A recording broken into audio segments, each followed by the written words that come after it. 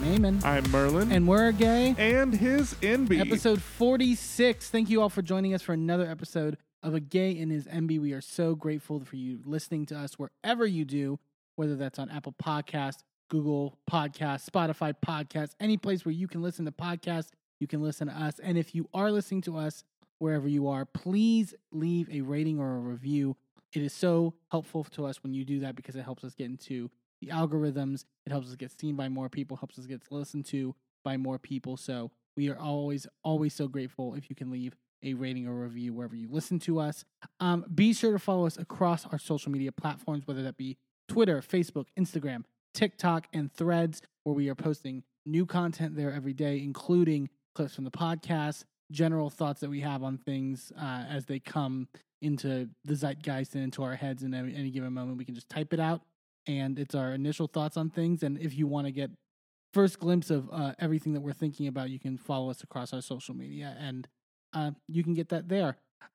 Be sure to also, if you love us, to buy merchandise over at againismb.threadless.com, where we have t-shirts, we have coffee mugs, we have stickers, we have magnets with 6 different designs that are out right now. We actually have 7 designs. We have a brand new design that launched today, all about, the coming out process and lots of fun. So go check that one out. It is in rainbow and trans pride colors, available on all of the different products there on Threadless. Sorry, I didn't let you know about that one, but it did launch today. Fun fact. Fun fact. Good thing to let your husband know about things before we start recording the episode. Fine. But it's fine. What else to do? That was okay. No, but you can get that at againismb.threadless.com. And also, if you have a question for us you would like us to answer on a future episode of the podcast, you can submit that to us across the social media platforms that we just mentioned, or by email at agayandhisenby@gmail.com. Send us a question, and we may answer it on a future episode of the podcast. Babe, what do we have in store this week? Well, we're going to talk about a lot of Real Housewives. We got Atlanta going on right now. Penultimate episode. We got our finale next week. We're excited about that. But this week we're going to be talking about this sip and see party for Mecca. That's exciting, which really it wasn't for Mecca. Or it was for Sheree. It was for Sheree, let's be real. We're also going to be talking about New York, and Aaron has this anniversary party that is, as per usual, under fooded. Is that a word? Underfooded? Underfed? Under something to do with there not being enough food. And then we're also going to talk about Orange County, which is a lot of food, actually, because we're going to be talking about this hibachi fiesta thing that Shannon did. Maybe I think that's the craziest episode of the season. So honestly, it was something else. It was something else. But before we talk about any of that, we actually have a very special announcement. Oh, yes. Yes. So you go ahead. Go ahead. No. You first. You first. Okay, fine. So, we talked about all the things that we're going to talk about this week. We usually save the first thing that we're going to talk about for, the format. Y'all have been here before, but we wanted to share something special with you. There is a lovely, lovely young lady over in California that we love very dearly. You may have heard of a little podcast called She Speaks Bravo or She Speaks It All. I would argue the perennial Housewives and Bravo podcasts. I think at least in my view, the quintessential opinion of anything Housewives or Bravo or anything in that realm should come from She Speaks Bravo. Honestly. And we're going to get that on our neck of the woods because next week we are having Emily Hanks from She Speaks Bravo on the podcast to talk Real Housewives of Atlanta, the finale episode. It's our first ever guest on the podcast, so big first guest. Very excited about it. Once everything was worked out and put together, it's very exciting. We're big fans. If you've listened to the 45 previous episodes, we tend to cite her a lot. So it's going to be a fun time getting to talk to her and talk Atlanta, and it should be a fun time that you're definitely going to want to check out. So That'll be next week, though. Yes, next week. But before we have to do this week first, right? Yes. So let's talk about this week's episode of Real Housewives of Atlanta. We got to trek through this week of Atlanta. Well, okay. So it's hard to. This is not the worst thing that we've ever watched. I think a lot of people are really down on this season of Atlanta overall, and I think are worried about where things are moving going forward. We won't dive into it as much as we did the first part of the interview, but the second part of that Kenya Moore interview with Carlos King came out. Oh boy. Kenya's done.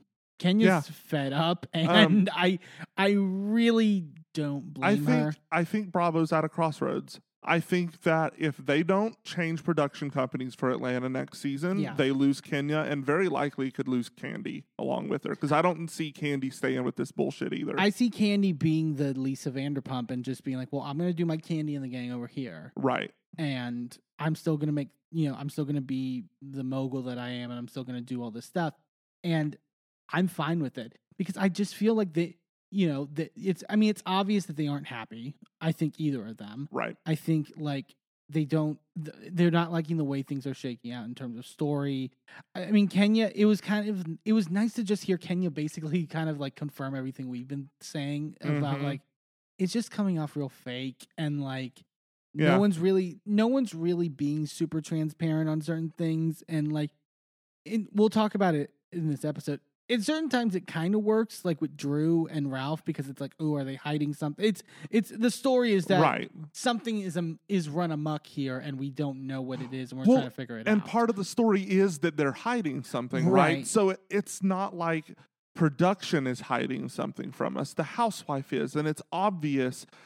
At least we like this was a more poorly done version of what was happening with Robin and Juan on Potomac this past season, where she completely hid that entire affair all season. Her and Giselle had a concerted effort to put all the vision on everybody else's bullshit and hide hers. That was at least well done. I can at least acknowledge that was a well done ruse. And at least this was poorly done. And at least it came out.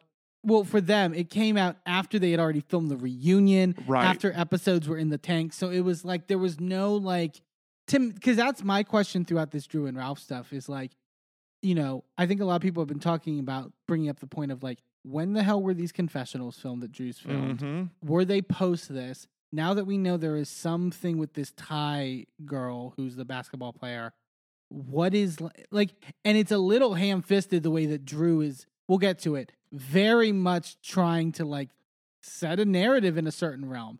And it's making it hard for me.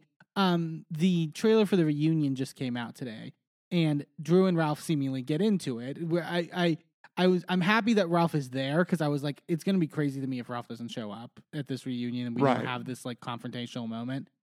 But like, I can't imagine that Ralph is in the right completely. No. But it feels like now it's somewhere in the middle. Right. And it's like, that's interesting, at least. Well, the thing is that we know what Ralph has done. Right. We have seen it. It's been on camera. Like, we know he's done some fucked up shady shit. Right. So it's not going to like move the needle towards which one, like, he is still 100% wrong. She may also now be 100% wrong. Yeah. Like, it does not lessen how wrong he is. He is still just as wrong as he was on day one when he came back from Tampa. And you should not be together by any stretch of the imagination. Like, at no point in her 3 seasons on this show has there been a moment where I went, oh, that's a cute couple. Yeah, no, never. Never have I rooted for them as a couple. The entire time I've been like, girl, really? Dump his ass, send him back to Tampa, and then come back here and let's see the aftermath. Yeah, I don't think either of them like each other. No. And it's like, then what game are we playing when we are presenting this like? Yeah. And I think that's that part of it is part of why I think, going back to it, why the season is so iffy, where it's just like, okay, stop presenting it to me like as if you're like good. Like, so you have like, I feel like you have Drew doing that. You have Sheree Sheree's never honest about her real life. And like, Martell and all that stuff and all that. You have Marlo not only not being, I feel, fully honest, but having production then try to validate her delusions in terms of what she's trying to present. Right. Then you have Candy and Kenya who are disengaging practically because and as much as I get it. Well, see, I don't even see that Kenya is disengaging. I see where Candy has, because I feel like she is realizing what's going on in the moment. But I think Kenya still took a second to get there because she's still filming all these scenes. We have heard from Kenya that she has extra scenes that have not been aired. She had an opening of her salon that did not get on the show. There were many apparent more scenes about like her putting together the salon that like were not shown. And there was a lot of one-on-one time with Brooklyn that got shot that is not aired. Yeah. So it's really kind of disgusting what they've done to her. Oh, for sure. And at least Candy can be like, look, this is like 5th on my list of priorities. I've got a shit ton of other projects going on. So like, but like that, what I mean, like you have all those, like the only one that's giving anything like halfway real to me is Sonya with her family which is stuff. Surprising. I know, which I mean, I think she wants to be open. My issue with Sonya is not even that. It's more just the way she moves in the group more than anything. Yeah. But like that's where I think things have become a little jumbled this season and like not.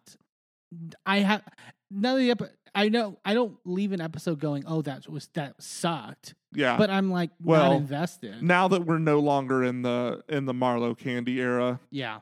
That we had in the first 6 episodes of the season. Yeah, Holy shit. They were like, we fucked up with that. Let's just forget that ever happened. Honestly. But let's get into this episode. Okay, so we start with a couple sort of like small scenes. We see Cynthia telling Kenya that her divorce has been fully finalized at this point, and clearly this was in Kenya's salon that was being constructed and stuff like that. You could tell, and which again, it's like clearly this would have been a longer scene that they cut down, especially like. This is really the only time we're seeing a direct like Kenya Cynthia dynamic. Right. When like they talked about like we're good again, but it's like we don't see it. Yeah. So it's like what? But Cynthia basically says like in her confessional, Kenya, wrap it up. I've been married and divorced, and you're still getting divorced. Yeah. Like literally, like her whole marriage with Mike has literally lasted the length of Kenya's divorce. Yeah, but I mean that's all thanks to Mark being a dick. Oh yeah, fucking Mark. Sharon, Marlo's not therapy person, whatever. Her life coach. Life coach, there is like talking to her about like, oh, you want to, advising about like, bringing Scotty around. You want to ease in having a man in the house because, the boys can be really territorial and stuff like that. Yeah, it's like, I don't know if I see like, we said it. I don't see the validity in this whole Marlo Scotty thing to where I can't get invested. Well, and I don't know if the boys will be necessarily territorial to someone who abandoned them out of inconvenience. Well, there's that. But then we go to the first day of shooting for The Pass. Why are you booing? I'm right. You're right. No, you are right. I feel so bad, but yes, you're right. We go to the first day of shooting for The Pass over at Candy's house, and Todd is basically showing, like, running through with Drew, like how the sex scene is supposed to play out, and like the shooting and stuff like that. We'll get into it more later. Oh boy, it has to be a mindfuck having Todd, as much as it is a job, like be like, so this is how I want you positioned, and like. But I mean that's why we have intimacy coordinators, and we see that they have those on set for the actors, right? And Drew needs it because she doesn't know how to tap into that. We'll get to it. I have a rant building inside me, and it's been building since Sunday. Continue. Yeah. We then go to Sonya, Ross, and Deuce, who are going to Sonya's appointment to get full confirmation about her being pregnant, and we see Dr. Jackie getting another check. I feel like Kenya's the only person on Atlanta who's not singing Jackie. Yeah, it's like, well, and I also love the tweets have been like, what does Dr. Simone do all day? Because everyone goes to Jackie. No one on Atlanta goes to Simone apparently. Also, this just was a reminder. I really want Married to Medicine back. I'm so excited. I think November 5th is when it's supposed to, I think Heavenly said that. Yeah. So fingers crossed, because I think it's one of the best shows on Bravo. And I think honestly is. With the Atlanta dialogue right now, I love people like rediscovering Married to Medicine and being like, oh, this is actually amazing. Yeah. Like, I mean, first season and a half, if you haven't gotten into it, is a little rough. But once you hit mid-season 2 on... But there's a lot happening. Oh boy. It's a little rough production-wise, like in terms... It's a little more... they didn't put a lot of money into it production-wise, but like once they like see that, oh no, we have some meat here, it's... I said it's one of the most consistent... And shows. You know, now that Atlanta has sent Phaedra over to Married to Medicine, I wouldn't be mad at Mariah showing up on Atlanta. Yeah. Because I need Mariah back on my screens. Mariah would be... That woman is fabulous. Yeah, I think she would be the right amount of drama to like sort of shake everyone out of this. Funk. Sonia says that her son Deuce has been very direct about wanting a sister. Talking about, I don't want to keep him in the loop. He's in the loop already. He is the loop. And then, not to spoil it because it's in the preview for next week, but that's sort of like, they keep hinting that like, oh, so you're already telling him, etc. Like, it gets revealed in the finale. So it's, yeah. Jackie is advising her about, we are going to take extra care of you. You are technically a geriatric pregnancy because you're over 35, which... Yeah. She, of course, took offense to, but I mean, it is a weird thing that's the term, but yeah. But I mean, what else are you going to call it? It's an age-related thing that you age into. Like, technically, it's geriatric. Yeah, and she's like, we've seen that rise of maternal mortality in Black women, so we have to, be extra careful about that. I love when Jackie is just allowed to just sort of like be the educator and like sort of like she's great. She really has a great. I mean. Being a doctor, like she has a great bedside manner to where Sonia is hoping. Sonia makes a comment that she hopes that Deuce and the new baby will have as close a relationship as her and Shari, and I'm like, as we've seen this season, like what? Like, who is Deuce the Sonia or is Deuce the Shari then in that scenario? Because I would say that Deuce is probably Shari because she's the one that threw up the deuces. There we go. That works. We fast forward to day 4 now of filming the pass. Candy's talking in her confessional. It's right next to Todd in the confessional. It talks about how, Todd's a Leo and I'm a team player at the end of the day. So I just let him have his way and I'll only speak up if I really think something. And Todd's like, thanks, babe. Like, stroke my ego, please. Well, yeah. I mean, and it is his project, and he really wanted to take the reins on this, and it was really important to him. And I think, especially with someone like Candy, who was usually the one in charge, it's was very compassionate for her to take a step back on this one project and let him lead. Right. Todd talks about how they're saving basically like 6 figures on location fees because they're filming everything in the house. And then, like, in their other properties and stuff like that they have, which I get. Like, I get that, too, but you could have switched out the mattress. Yeah. Well, I think Drew said in the after show that they're not the same sheets. They're not the same. I mean, sheets, that's one thing. But, also, I don't want you on my mattress. But also, they ain't fucking. Like what we talked before, it's like, there's a lot, like Drew says, like, it's a lot of choreography, really, more than anything. Well, right. But still... It's not like, sure, Drew and her co-star are not fucking in that bed, but Candy and Todd have. Sure. Like, they may well have made their youngest in that bed. You don't know how long that mattress has been there. So it's like, you could have took it into a guest room. They got how many rooms in that house? Yeah. You could have put them in a guest room for that scene, or you could have swapped the mattresses to the guest room. You could have flipped the mattress over at least. Come on. Drew talks about how she's nervous about her sex scenes once Moneta comes over and they're talking. Drew says, this is my first sex scene and definitely my first sex scene with a woman. It's a lot of firsts. This keeps happening throughout this episode where Drew wants to make it absolutely perfectly clear that she has never had sex with a woman before. Here's the thing. in this movie, she is not taking on a masculine role from what we have seen. No, she's submissive and like the right. Yeah. So how is it different for her than what she experiences in real life? She just wanted an excuse to like. Again, it's like for me, it would be different. I'm a trans femme person. And so, like, my mannerisms are more feminine than I would be if I were cis and het.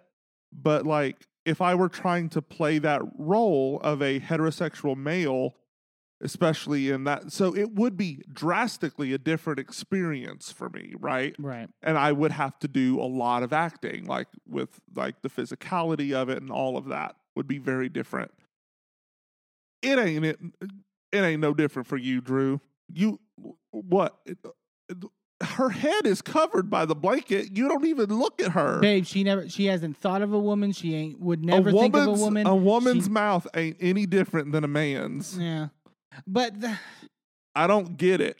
It's and it's not even on you. Like, it's fake. And it's crazy though that like knowing that this whole season ends with this like tie reveal. Like you would think at the first end that she's like, okay, you're really just doubling and tripling down over the you didn't kiss LaToya thing, right? But no, it's like, no, the LaToya thing is even, the reason the LaToya thing upset you so much, seemingly, is because you want, I feel, seemingly, no hint that you would have any possibility to ever be with a woman and have any interest in being with a woman because... Why is it everybody... It has to be, right? Why is it everybody gay right now? It's her, it's Kyle on Beverly Hills. Like, what's going on? It's something in the water. Something in the water making our housewives gay. Is it the woke mind virus? Somebody call InfoWars. They got it right. Candy says they're confessional joking about like it's not going to take much for you to get comfortable, Drew. Yeah, as we know. Drew says they asked like, well, what did you tell Ralph? And Drew's like, I gave Ralph an overview and I told him, what he needed to know. I don't know everything about his job. I'm like, do you know anything about his job?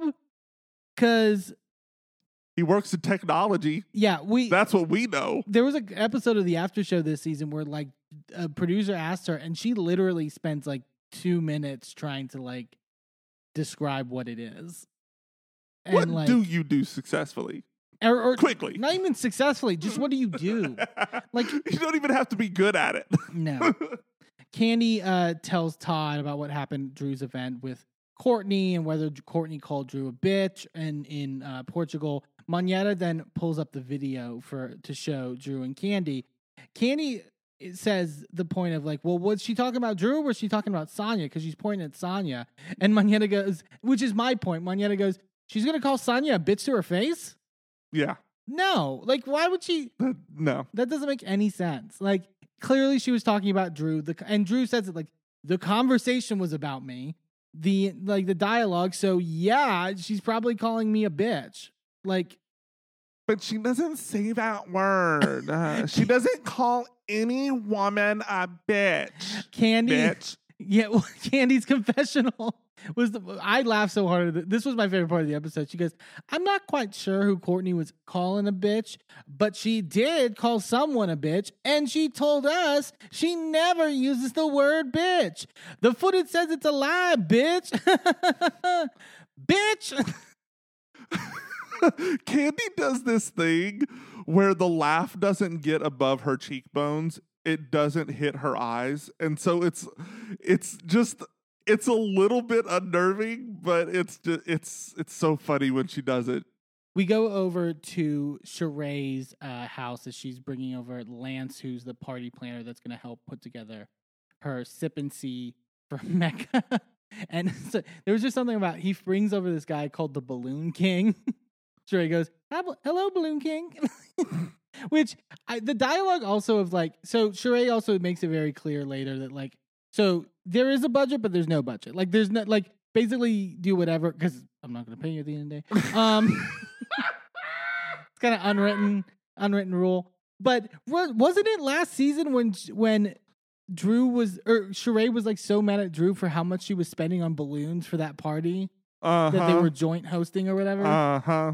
And now it's just like, balloons for days. Like, I don't know. Also, this man had a whole ass molar on top of his head for hair. You hated it so much. It's like this pompadour that was on, like it was just, it looked like a molar. And if you didn't see it before, you won't be able to unsee it now. It literally is like it's rectangular and then it like comes in the middle. Like there's a slight, it looks exactly like a tooth. Yeah. And I can't. It's too much. It's too much depth, too much height, too much everything. Hair for the most part should not be 3-dimension. No.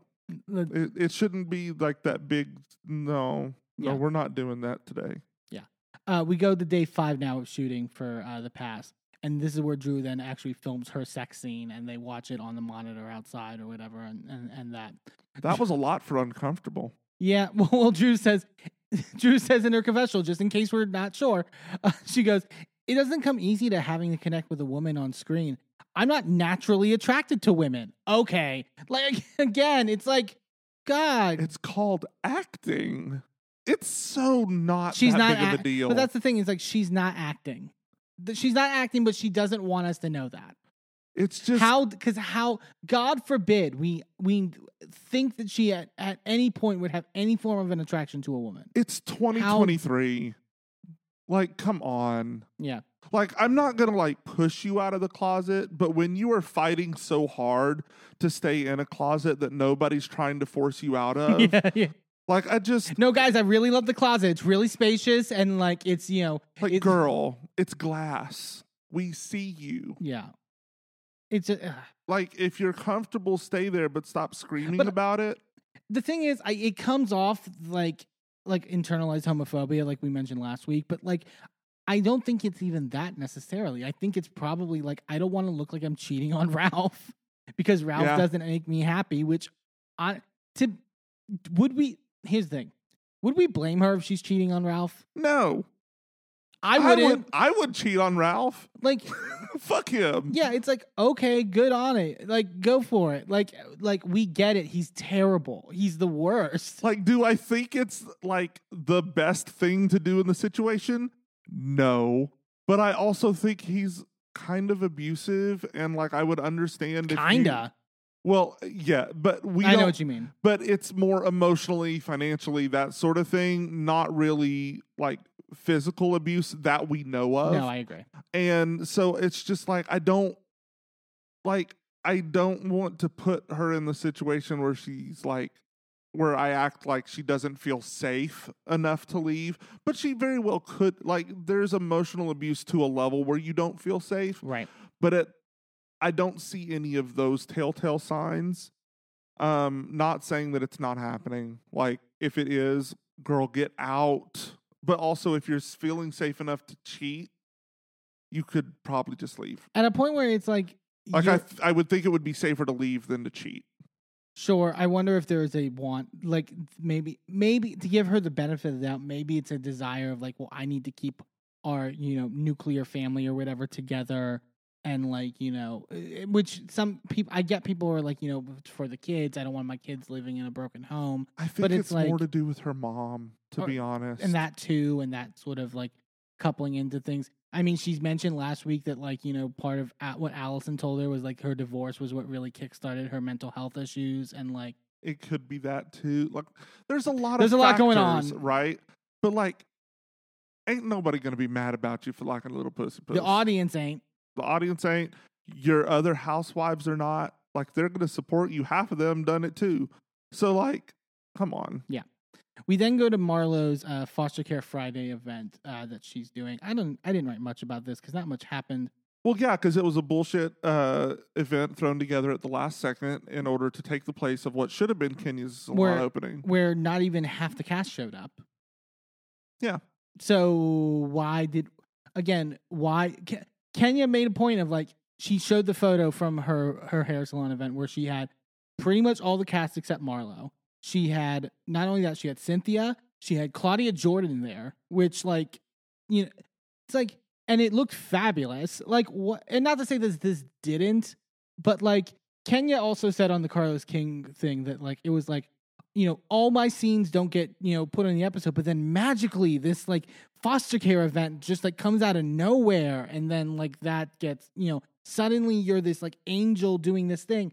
And I didn't see the point of this other than to continually rehab Marlo's image. Her foster care thing is great, cool, awesome. But it's not like a big factor in this season. Right. I was more moved by, and we'll talk about it later, by Jen on OC talking about, her son that she adopted through the foster care system. Yeah. I was more moved with all of that than I was with Marlo's thing. And I maybe could be moved by Marlo's thing at the end of the day. I think she's done. Here's my thing. I think she needs to let that story rest for a little bit because I think she did a little too much damage last season. Right. I think she, with the whole like being mad at Candy because she didn't bring designer clothes or whatever to bullshit to the clothes drive or whatever, and the like the stuff with her nephews and stuff. It's like I needed you to drop that for a season, and I needed her to relax this season. I needed her to just like do a little bit of funny shade here and there, like, and I probably would feel better about Marlo this season. Those 3 episodes after the feud, the mini feud with Candy was dropped. Yeah, those 3 episodes were magical. Yeah, when she was getting into it with Drew, I was a little more like, okay, I'm open here. Because, like, at least I think you have more of a point, Marlo, in this Drew stuff, because I don't know if I can trust Drew on certain things. And, the dialogue's a little fun and whatever. But, like, it was just, we started so badly off the bat with this Candy stuff. And then with her, like, beating down Kenya's door and with Brooklyn. And I was just like, this is too much. Yeah. And my frustration is that, like, she keeps putting out the narrative this season in her confessionals and elsewhere of like, I'm working with Sharon. I'm improving my life. I'm learning from my mistakes and I'm growing as a human being and I'm making improvements. And then we don't see them. But then that's fine if the editors would play it for laughs. If they would play it as, I mean, Marlo, you're saying this, but look at this clip and really like telling the audience like, girl, we can't take you seriously saying this. But they're acting as if we should take it seriously. Right. They're acting as if she's made any difference in the way that she behaves, and she hasn't. She's, in ways, gotten worse. Yeah. Sonia and Courtney show up, and Sheree's not there because she's doing a tasting for her Sip and See event, and Marlo's kind of bothered by that, wanting her to show up. But they do like a little, like, sort of like intro thing where they introduce people. Scott Lee shows up to support her. After the whole thing is pretty much over. Yeah. And then Sheree surprises her, and they're like, "Oh yeah, we're so excited." That was about the extent of the scene. There wasn't much there. I would have much rather seen the salon opening. They didn't even put her behind the podium. It was some other woman behind the podium. Yeah. And then they had her standing off to the side talking to people like she mattered. She said like 5 words, I think. Yeah, it was. Yeah. Stop. This is bad. Kenya talks to Candy before they go to Sheree's event, and they're like, "What are you wearing, Candy?" There's like, "I got this like hot pink number," and Kenya's like, "You know that the dress code is nude, right?" Like she made sure to say that the dress code was nude, and Kenya's like, "Ah, fuck." But then later in the episode, Kenya is shady for this. I'm sorry. Like, we'll get to it. Sonia's the first to show up at Chateau Sheree while Sheree's doing her makeup. Sonia really needs to work on her lines, like her like sort of like witty lines. She walks in and goes and is admiring how amazing everything looks, and she goes, "I tell you, she by Sheree, she by throw a party." What? So it wasn't she by throw a party. It's she about to throw a party. Was that what it was? Sounds the same. It sounds similar enough that she was trying to make that connection, but it was bad. It's like, it's not she bout Sheree. It's she by Sheree. No, Sonia. It was so loose. I almost did. It took me several times watching the episode to catch that. Yeah. The producer in Sheree's confessional asked her, "So is this a party for Mecca or is this a party for you?" And she's like, "It's both of us. I'm a grandma." I mean, okay. Mecca was there in name only. Mecca came out for like 5 seconds. It was processed through like she was the Queen of England done dead and on her tour through the country. And was just like, it was like, I'm going to bed. And that's it. Like it was so bad. Marlo can't be at the event because she has a funeral that she has to be at in Florida. So that's why she's not there. So Drew, we go to day 6 now of the shooting for the past. Drew is in her trailer. She's like, yeah, we had a long night shooting last night, like late into the night. She's talking to her assistant for the movie. She's like, yeah, we have like 10 scenes today, so that. And then Drew goes, honestly, I don't want to keep doing stuff like this. If it's not Lifetime and above, I'm not doing it.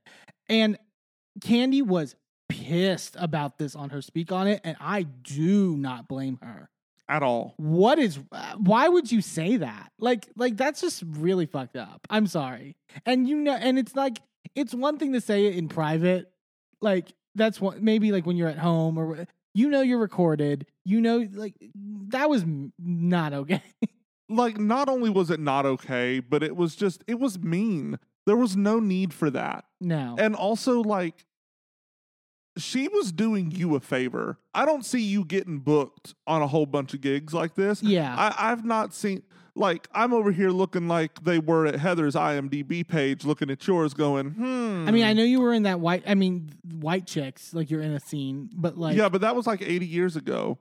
Like, what have you done for us lately? Yeah. So like, I don't get it. But it's like, Candy gives you this opportunity, and but it's like your anger for her is still enough in your head to where you would say something like that. And it's like, girl, get over it. Get the literal fuck over it. The only reason you're angry, in my view now, is that I have to assume it's because you're wanting to cover up some affair that you're having. Clearly. Yeah, clearly. And you think Candy like blew your cover. Ralph shows up at the trailer, and he's like, oh God, it's hot in here. And Drew like has the heat on. She's like, and I control the heat because it's my trailer.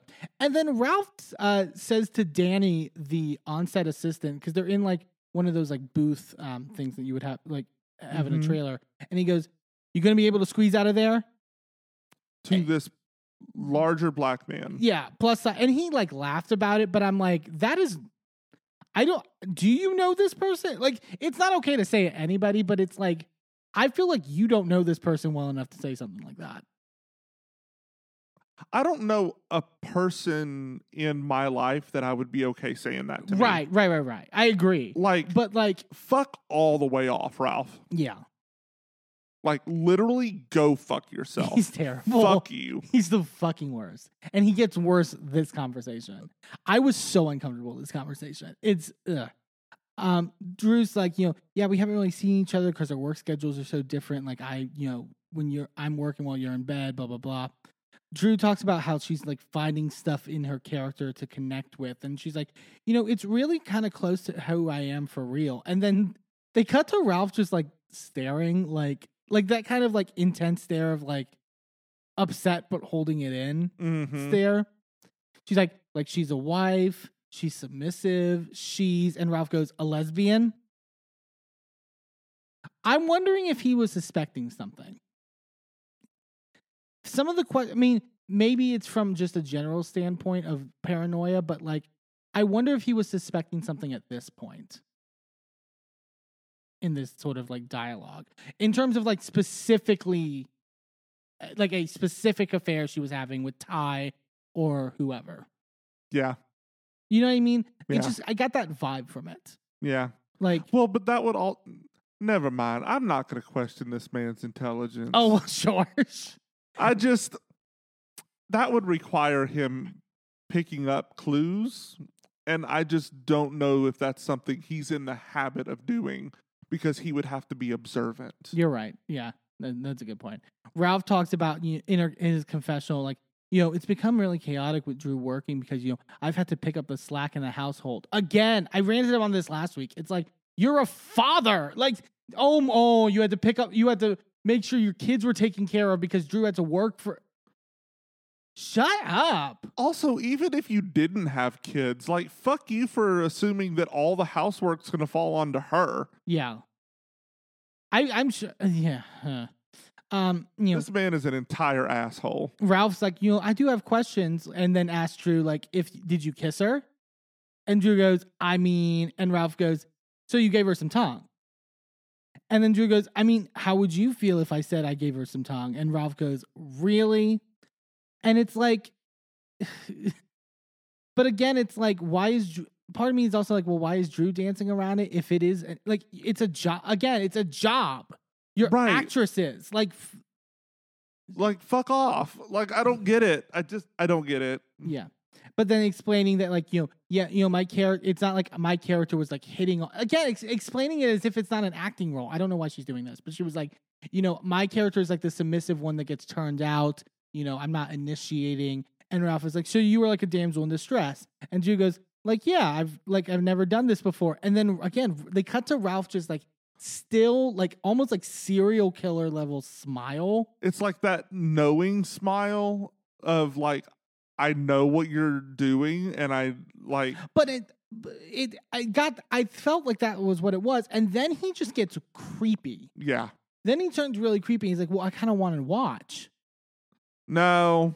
Drew's like, I kind of wish he would just like not creep me out like this and respect me as an actress. And I'm like, okay, but you're also not respecting yourself as an actress. So like, clearly. But even then it was like, as much as like, okay, Ralph, like, but it was like, okay, he's like a dude, bro. So it's like, ooh, I want to see two women kiss. Which, whatever. That would have been fine if he was like, yeah, but that'd be kind of sexy. I'd love, like, right. Like if he was more casual with it instead of like this creepy, like, he literally acted like some frat dude at a party. I wouldn't even gross. say, I think frat dudes have more like couth than him. Cause then he goes, no. Because then he goes, so she was munching? Ugh. And I was like, and Drew literally goes, wow, okay. And then Ralph goes, did you have an orgasm? I was like, what road are we going down? I don't like this. And the music over top was like rightfully creepy, where it was just like, something weird is happening, and I don't like it. Also, this isn't porn. It's not smut. It's not anything like that. It's a sex scene in a movie. Yeah. She's like, I'm ready for him to leave. Like, when you're telling, like, when your husband is like creeping you out, where you're audibly talking about like, he's creeping me out right now. It's like, why isn't this your sign to leave? Yeah. Like, I don't know. And then Drew literally goes, this is the first scene you asked me about this whole time I've been shooting. And then goes, I'm so happy you weren't on set. And that's the whole, like, and we don't even see really Ralph's reaction to that. And it's just, that's the scene. I was like, this is a weird scene. Like, it was just like awkward. Like not even like good reality TV awkward. It was just like, what are we watching? Right. And like, part of me is going, what happened after cameras cut? Yeah. Because this seems like it was going to a place where she was about to have security remove him from the premises. I didn't like the look in his eyes. I didn't like it. Like, if we're talking about Lifetime movies, this is the point where he's about to break into her house at night and watch her sleep. Yeah. What if this is just like a big Lifetime movie and we're in like a simulation? Oh, geez. Guests start filing into the Sheree's sip and see. The girls start talking. Bob then arrives. And Bob says hi to Cynthia and Candy and all that. But then just walks away and goes, let me go get a little drinky drink and watch the football game. It's like, what? Like he's just going to lounge in her house? Okay. Sir, you do not live here. Bob is a walking PSA for CTE. But it's not just the CTE. There's like a heavy dose of misogyny in there with it. Yeah, it's like Bob was bad before the traumatic brain injuries. I want to almost like, if there was any footage like back in the day of like Sheree and Bob together, because I don't get it. How did Sheree? Not only that Sheree picked him, because we know Sheree's not a great picker, like we've seen across the show. Well, but at least the guys that we've seen have a level of like suave to them. Yeah. Like, where did Bob used to have that and he dropped it? Maybe when he was in football. I mean, clearly his son has got it. Yeah. Oh, yeah. So like, where did Bob's go? Did he like literally take it off and hand it to his child. And both her and Bob's kids seem pretty like well adjusted for the most part, I would say.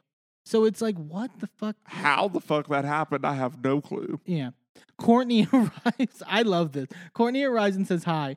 And then Candy hugs her and is like, you know, it's weird seeing you without a hat. And then we see like flashbacks to her like always wearing like hats or headbands or whatever. And Candy goes, I was like, is something wrong with her head? Like says this right to Courtney's face. God. I mean, all that bobbleheading, it's like, I wouldn't be surprised. And maybe you just need to hold it in together. You gotta weld the neck down a little bit. It's a little loose. Sonya's like, well, Sheree told me like, you know, she isn't coming down until like everyone is here. And I had to be like, it's about the baby, right? Like it's not about you. I do think that Sheree, I will say this, I thought Sheree looked stunning this episode. Oh, absolutely. I love that dress and that color on her. Oh yeah. Really, really top notch. And also with her old face.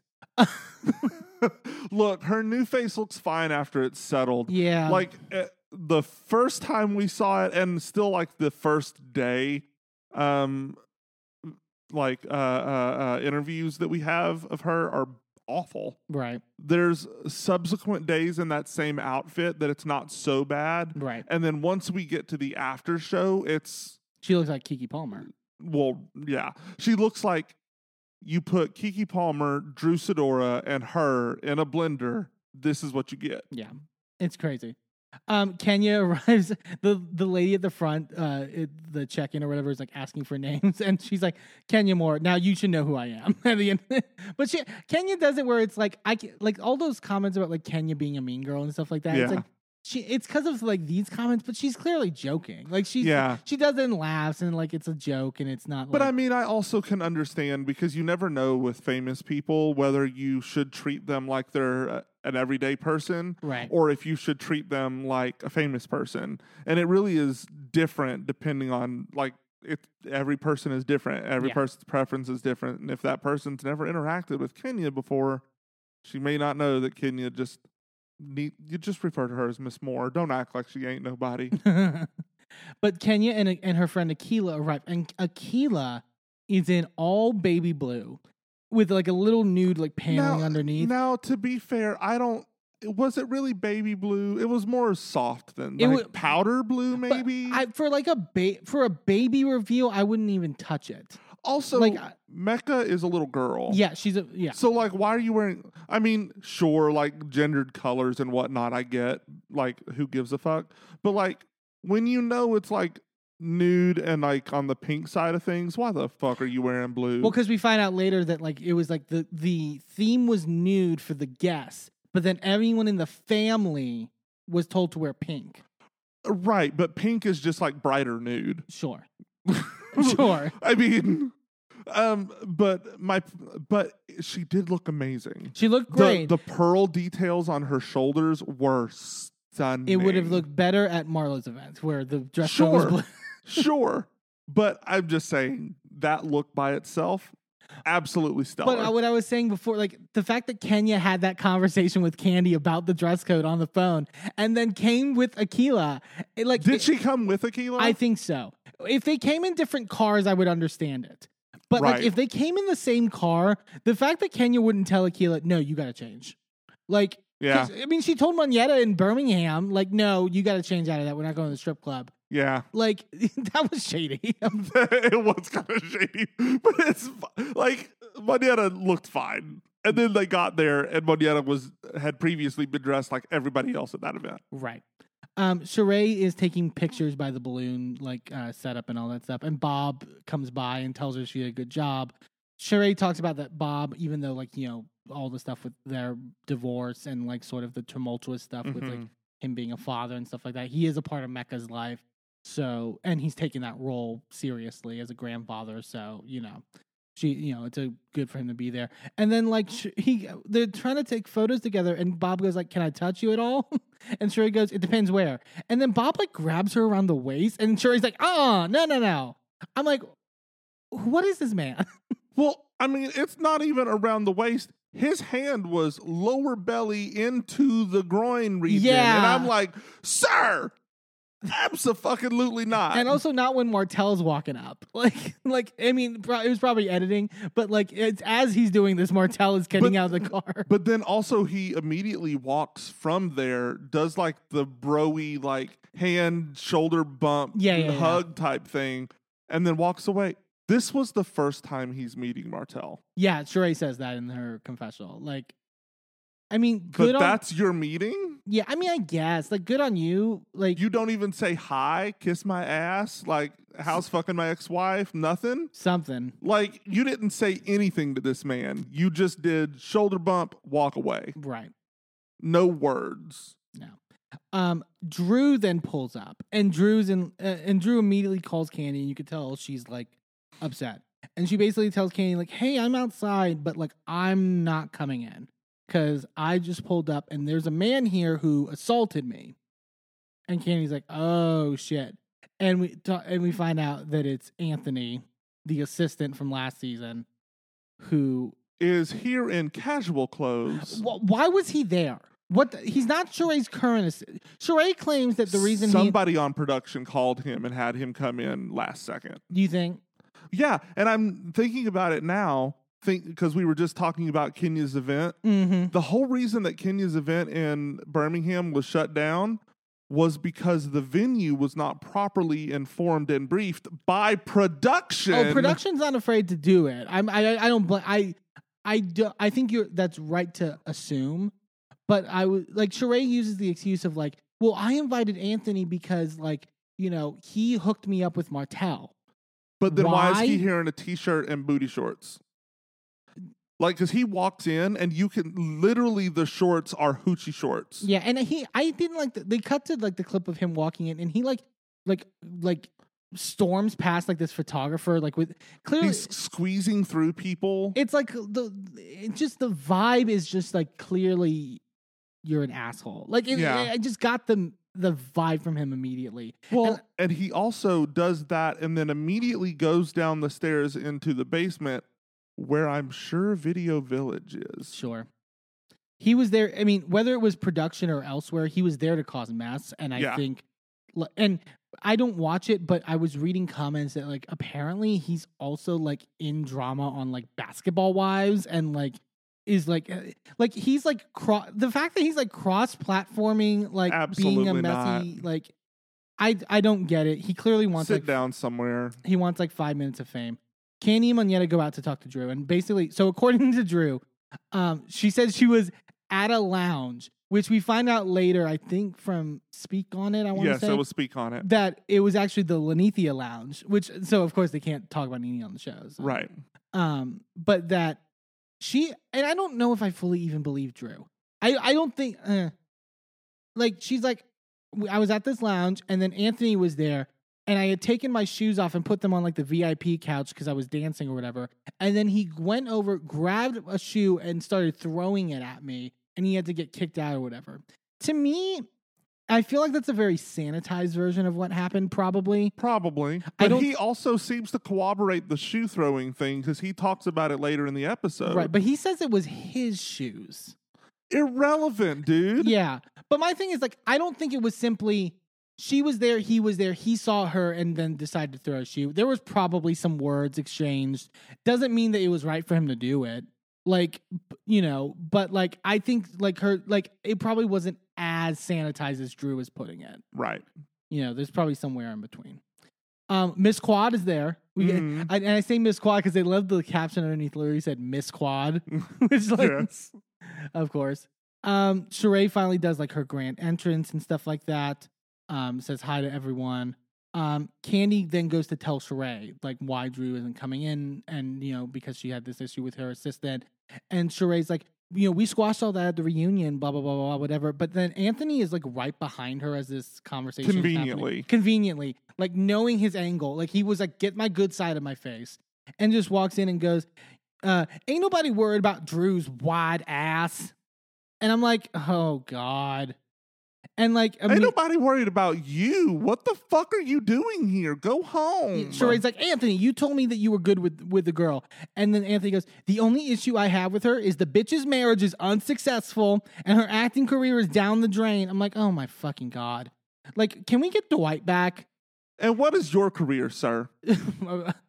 So she had an acting career. Yeah. What career did you have? I just I don't get it, and I don't get why. Like, he's also like talk shit about both Sheree and Drew, so it's like, and Candy. Yeah. Tangentially, her acting career is down the drain while she's literally starring in Candy's movie. Yeah. That's a good point. And it's just like, yeah. Like I was saying, get Dwight back. Like, this low rent version is not working. I'm not even here for Dwight. Get Miss Miss Lawrence. Miss Lawrence. I'd much rather have Miss Lawrence on there. Miss Lawrence is shady, but she's also like fair and good to be. Like Dwight was awful in the last few seasons he was on. Also, why? And since we're talking about gay men on Atlanta, why don't we see any more of Brandon, Kenya's friend? Remember Kenya's gay friend? Oh, right.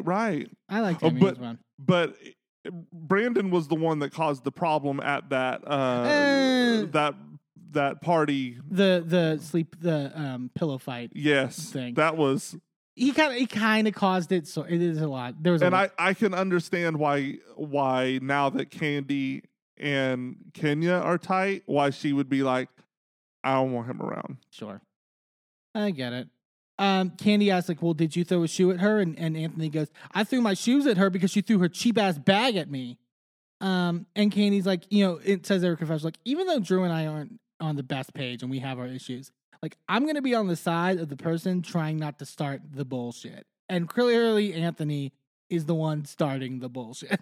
Right. I'm not, when I say about Drew's story about this, I'm pretty sure Drew's in the right.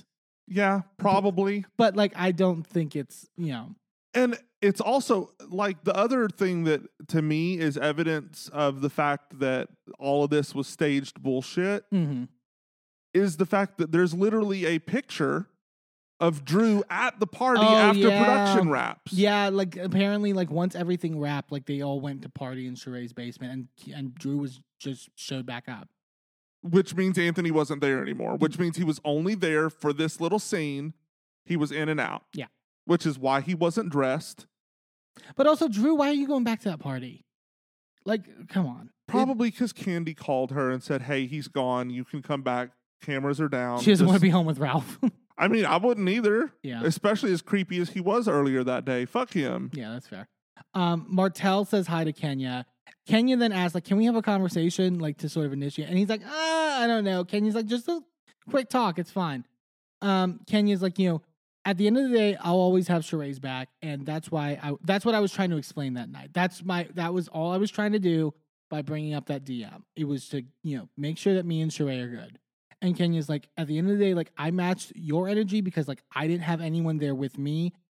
Everyone here has, like, a man that would maybe step in and do that for them. Me, I don't have that. So when that gets brought my way, I'm the one who matched it. Yeah. So that's what happened. Sheree in her confessional, oh, I didn't have a man with me. Bitch, you never have a man with you. You didn't bring one. You barely brought yours this season. This is the, third episode, but second event that he's been to. Yeah. And it's not like, again, it's just more for like Kenya to explain why she's the one proactively going to go to bat for herself. Like, That's all she meant by that.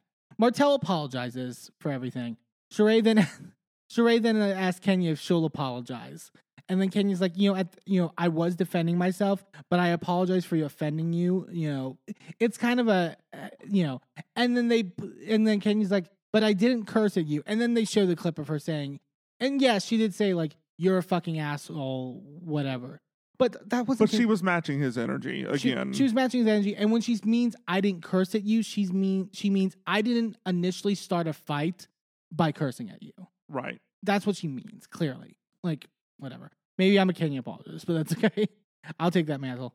Sheree then somebody has to because the producers don't have her back. Mm-hmm.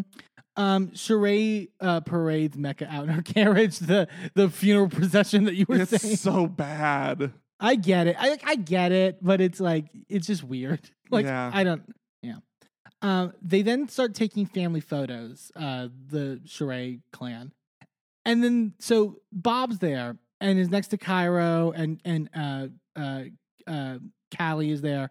And then this woman, like, just stands next to Bob. into the photos, and all the women are confused of like, who's that? Like, including Sheree, apparently confused by who this woman is. She says, "Hi, nice to meet you," but like doesn't know who it is. And so then Sheree's like, "Okay, Martell, come over here," because she thinks it's like a girlfriend, right? Like, so it's like, well, I'm gonna have equal sides on this or whatever. But they're like, "Who is that?" And Candy's like, "Is there another daughter we don't know about?" Kenya's face as they're looking at her, them taking the photos, was like, "This is..." The facial expressions were amazing this scene. like I feel like this was, if the rest of the season had been good, this scene would have earned them an Emmy. Yeah. It's a good scene. Like, the facial work alone from these 5 women that are on camera when Bob, and later on when Bob is trying to explain to them what's going on, is just, it's a masterpiece. Yeah. There are so many perfect, like, memeable moments out of that. You could get like 5 or 6 different sets of expressions from them, and it's just beautiful. It's so good. Her name is Candace, and Sheree's like, "Well, introduce me to Candace." And then we find out that this is Bob's daughter from before Sheree and him got married. But Sheree only thought that Bob had 2 kids, and apparently he has a third. Because they were on a need-to-know basis back then. Yeah, that's what Bob says to it's like, what? Like, yeah. How the fuck is an extra kid a need-to-know basis? Yeah.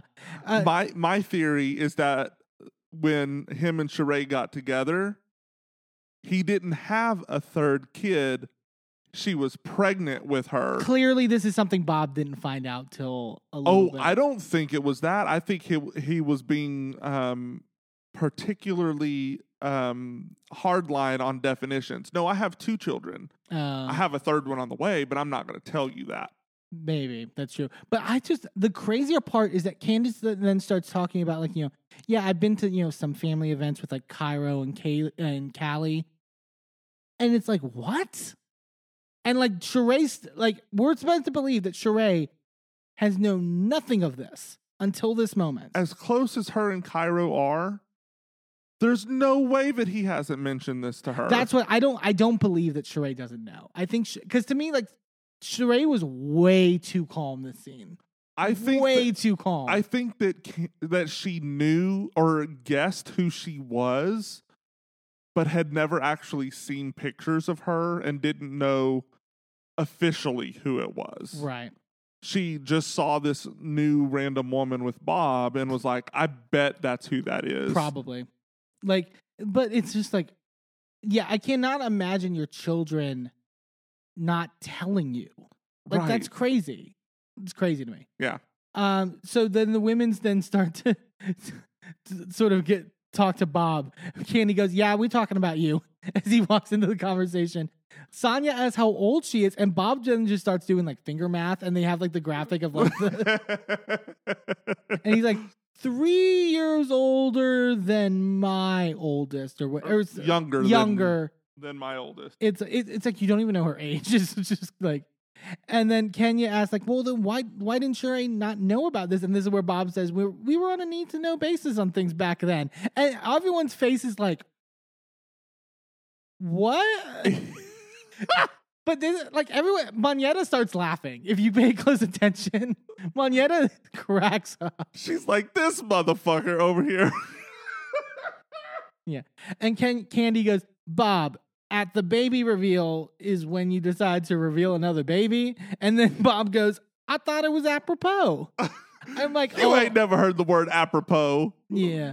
And it was crazy. Like, Candy in her confessional also said, like, I've known Bob since I was 19 years old, and I did not know how he had this child. It's like, yeah, that's ridiculous. No, like, that's crazy. Bob's like, I didn't know it was going to be Bob's Inquisition, and then walks off. Well, no, before he walks off, he goes, I think he maybe says this to Sheree, I don't know, but he goes, wait till I bring the twins. And they go, what? And he goes, I'm just kidding. I'm like, you can't kid like that. Based off of everything we've seen tonight, that's not a joke. You have lost the kidding right. You cannot kid about the kids. No kid kidding. And then so Sheree goes in to take a group photo with the ladies, and they're just like, so we just talked to Bob, and like, what the fuck? Like, you didn't know any of this? And like, she's like, never met her in my life. Like, I don't. She's like, you probably know more about it than I do. Yeah. And then Sheree goes, been a piece of shit, still a piece of shit. Cheese.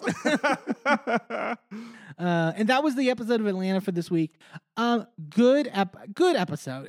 Nothing's bad about anything. It's other than, all the bullshit that they cut, that should have been there about Kenya's story. Right. Yeah. And more behind the scenes stuff more than anything. The finale looks interesting with this. The finale looks interesting with the Drew, and then also with the dealing with Sonya losing this pregnancy. And then also today the reunion trailer dropped, and oh my God, that reunion looks amazing. How is it just 2 parts? Yeah, the fact that it's 2 parts worries me in many ways. I wonder. We were talking about. I'm like, I feel like they're literally not going to talk about the Candy Marlowe nephew thing. No, because I need Candy to set her right. I need that, but then I need like 2 minutes of just Candy doing that, and then like we're moving on. Yeah, basically. Yeah. That's all we need, because it's like it's literally. But I also feel like I'm in the Twilight Zone, because you were saying all over Twitter, people were saying that this preview for the reunion looked boring. I didn't understand that. I saw some people being like, "Oh, it feels like an over reliance on receipts," but I'm like, but it seems and like props. But I'm like, but it seems like the receipts are good. We'll see. Yeah. So we'll have to see how that turns out. That was the episode of Atlanta for this week. Be sure to tune in next week on the podcast when we have Emily Hanks from She Speaks Bravo on to talk about that finale. We're so excited for that. But we're going to take a quick commercial break. And when we come back, we're talking the newest episode of Real Housewives of New York City. Don't go anywhere.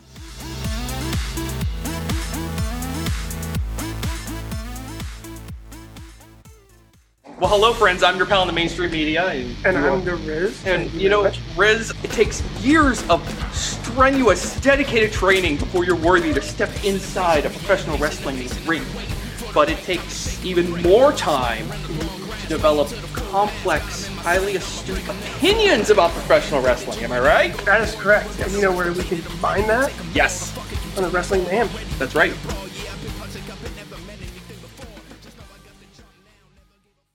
I'm Eamon. I'm Merlin. And if you're anything like us, you live your life out loud. And when it comes to issues of discrimination, inequity, and outright bigotry, we use every platform we have to speak out against systems of oppression that perpetrate violence against marginalized groups. That's why we are so proud to wear designs from the Survivors Know merch store.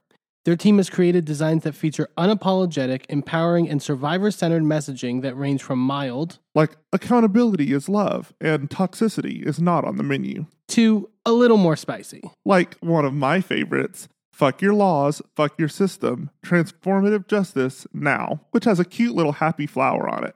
Each design is available on a variety of items from t-shirts and hoodies to bags, blankets, magnets, and even stickers. And as more items become available, the options will continue to grow. 100% of the proceeds go back into supporting the amazing work done at Survivors Know to support survivors, workers, and survivor advocates by organizing, challenging the status quo, and creating alternatives to the systems that fail us. Support Survivors Know by shopping today at survivorsknow.threadless.com. That's survivorsknow.threadless.com. Sidekick Media Services. We are your sidekick in business for social media, video production, and more. Find out more at sidekickmediaservices.com.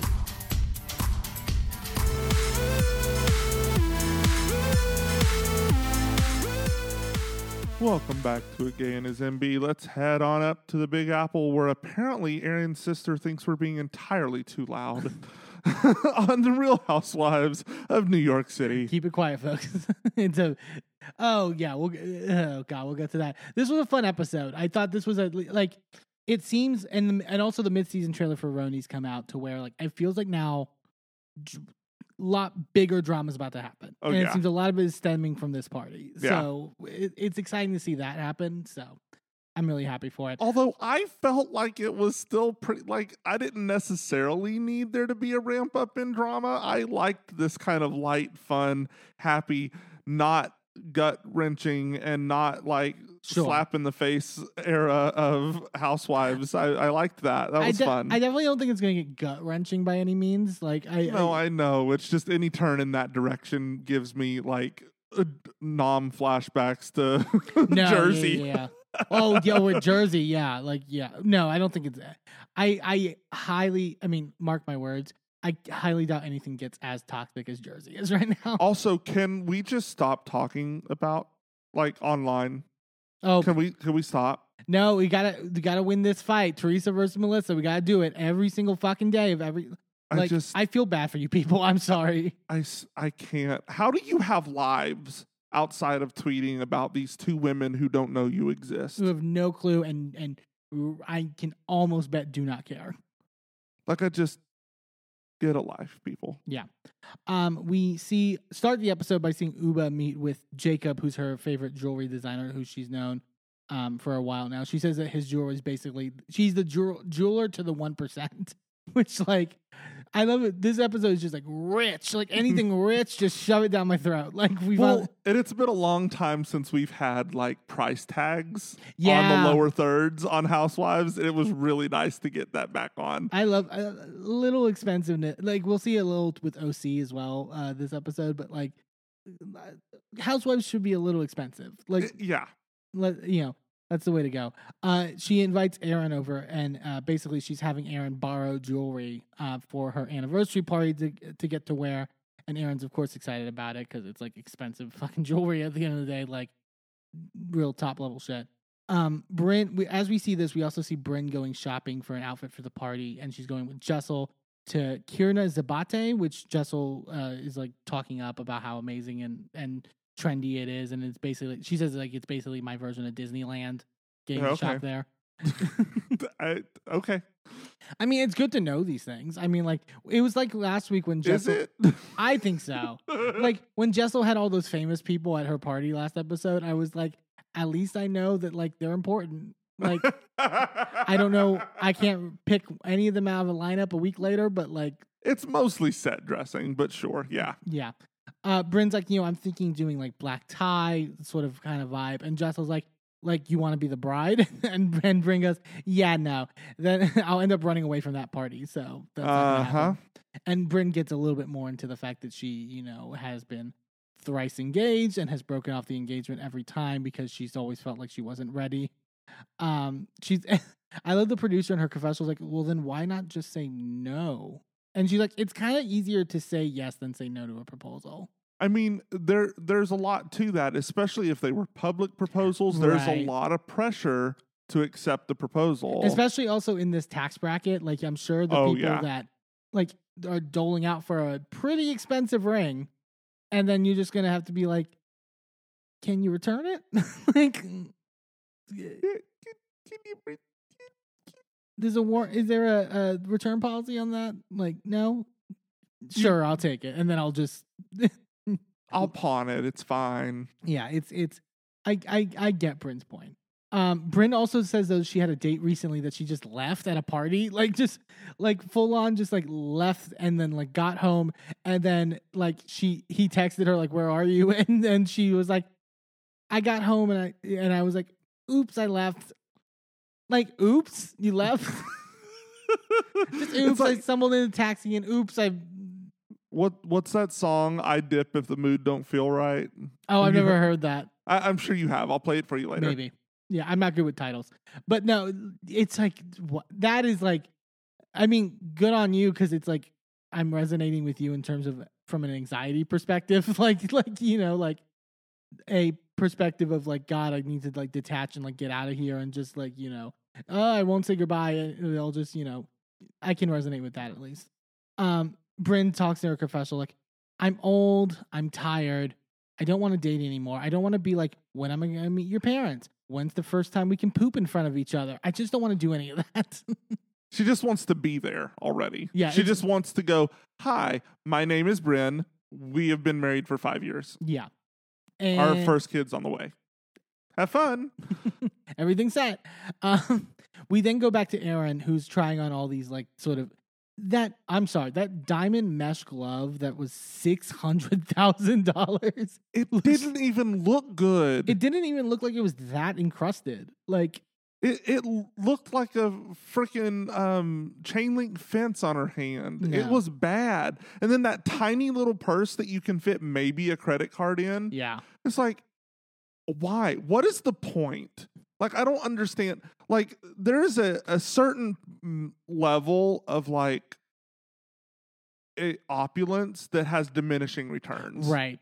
Like, I can get the same look and feel from rhinestones and feel a lot more glamorous because I have a lot more money to spend on things when I'm out and having an experience. Whereas if I have that, wow, that's a mortgage. Well, she literally says she literally is like, that's a down payment on a house. Like, it's like, what the fuck? Like, and it's like cool. I guess it's cool with like, because Uba's like using her connections to allow her to kind of like rent these essentially. I also love how she says that's a down payment on a house when they're literally $200,000 earrings that she's talking Sure. about. That's a down payment on a $2 million plus house. Maybe in the up and coming Tribeca. I mean, I mean, I'm looking at a house with severely less numbers. Like those earrings are more expensive than houses we can afford. Right.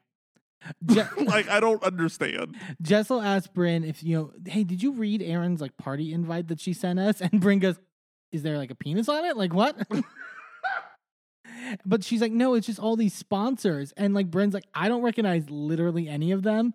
And then Bryn also says that it looks like a Coachella poster, but goes, I mean, to each their own. They're the ones with the house in the Hamptons, not me. So, but yes. And I didn't yes, go do your sponsors, but you get that many sponsors to fund this event and you couldn't cater?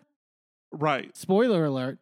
But like, also, do any of those sponsors want to sponsor our podcast? Yeah, exactly. Oh God. But no, like I could, we'll get to it later, but like I could give Erin a pass in the Hamptons. Right. With the like caviar, but we're going to go out to eat later. And like maybe it wasn't the most food possible, but like, still there was no excuse. I did not understand the lack of food at this party. Like from all accounts, there was a plate of pigs in a blanket that went around the entire party. Yeah. And that was it. It doesn't make any sense to me. It's like, I don't know how that doesn't factor in your brain. Like, it's not like, yeah. Okay. It's a lot. Uba then tells Erin, like, I feel like you were a really good friend showing up to Jessel's event. And Erin's like, yeah, I just basically want to move forward. And I didn't also want to like, lean credence to the idea that like she said like I'm not a woman that supports women or whatever, and like it's like how can you also say that when you called us like old hags? Like how does that make any sense? Which like yeah, like I mean this whole fight is stupid. I don't know why I'm like it is dumb, but like I prefer dumb fights. Yeah, I do love a good dumb fight on Housewives.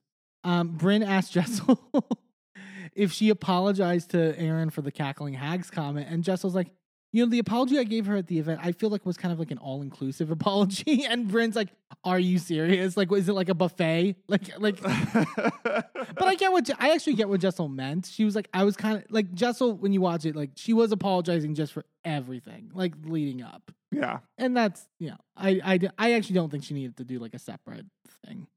But then Jessel's like, at the end of the day, Erin has issues with everyone. And she literally lists off like Jenna, Sai, you, me now. It's like there's a common denominator here. Maybe it's Erin, which I see. I forgot who said it early in the season, but it was like Erin definitely has the vibe of a person who can like have an issue with anyone, and like that's fair. And yeah, but over something small, not to where it gets blown up into a ridiculous way necessarily, but like she's very sensitive in that regard. We go over to Jenna's house, and she's with Brandon again, and she talks a little bit about how she started working in interior design since she left J. Crew, and sort of like making that sort of like her passion project. And she has redone like a brownstone, and it got like more attention than like most of the stuff when she was working. She felt so it's like I'm doing a good enough job. And then so she's on a call for a job with Emily Hampshire from Schitt's Creek fame, actress. Love her. Who, I was like, oh shit. And apparently they dated for a minute. She was like, someone hooked us up on like for like a dating thing, but it didn't work. We didn't have that chemistry, but we became friends. But like, how glamorous would that be? Oh yeah, they would be the perfect lesbian couple. Like, I need her to be a friend of next season. Oh yeah, she would do it. Oh yeah. And it would. I don't know if our lovely listeners know we are avid Schitt's Creek fans. Yeah, we're those gays. I have the series ended like 3 seconds ago, and I've already rewatched it twice. Yeah, after watching it when it was coming out, so it's a lovely series. I love it. If you haven't seen it, go see it. But she basically had recently bought a cottage outside of Toronto, and so Jenna's helping her with the furnishings and all the design elements. Have we had a Toronto Housewives? Yes, it's on maybe not Toronto, but definitely Canada. Like was it Vancouver? Maybe Vancouver. It's on one of the like spin-off Bravo like international channels. I don't know why they wouldn't bother to put that on like Bravo, because Toronto's right there. Yeah, it's like, come on. I think a lot of Americans live in Toronto. I know it's different that it's produced by Bravo, but now that we had like Dubai, it's like, can we get some of the because I hear some of the international ones are really good. Yeah. Like I hear great things about Melbourne, and I've seen like memes and stuff like that from it to where it's like, but I don't want to task you with another Housewives show because. I would like to also let our lovely listeners know that this man got me to watch Housewives after I told him I did not want to watch any Housewives. Mm-hmm. I wasn't interested. I think we started with Roni. With Roni. And then after we got like a season into Roni, you were like, oh, well, like we really, if we're going to watch Roni, you also have to watch this one. And then he kept doing that until we were watching all of them. And yet I still can't get this man to sit down for 2 hours to watch a goddamn movie with me. Here's the thing. Like didn't I sit and watch the whole Twisted Metal series? Yes, but you wanted to watch that. Okay, well, yes. But anyways. I didn't want to watch Housewives, and I watched it for you. Now I love it, and I'm happy I did, but that does not change the fact that this started as a sacrifice. Yeah, well, yeah, I'm willing to take that on. And also, Emily is wearing Jenna's eyelashes from her company Love Scene as well, and Jenna's kind of talked about this as well, sort of like the reason why she wanted to develop lashes and stuff like that. So. Yeah, it was kind of a little like product pricing, but it was like I didn't mind it because Emily and Jenna are both great. So yeah, it works. Aaron and Abe go out on their anniversary dinner. They're 12 years together, 10 years married. I'm sorry. So y'all went on an anniversary dinner and then made all of us sit through an anniversary event? Y'all got to eat.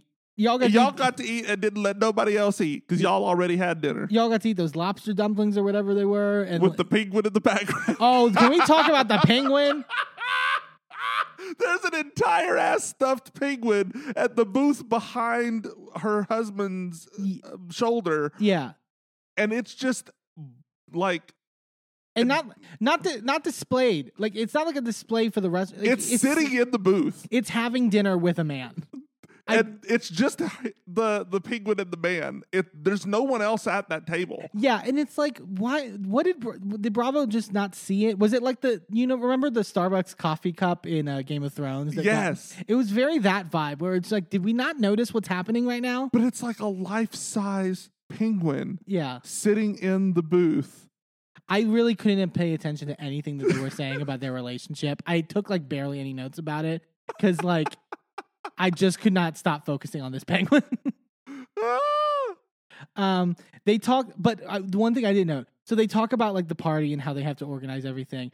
Abe specifically says like, friends and family, like, a lot of them are wanting to speak, but we may need to limit their speeches. And Aaron's like, yeah, like no more than like 2 minutes.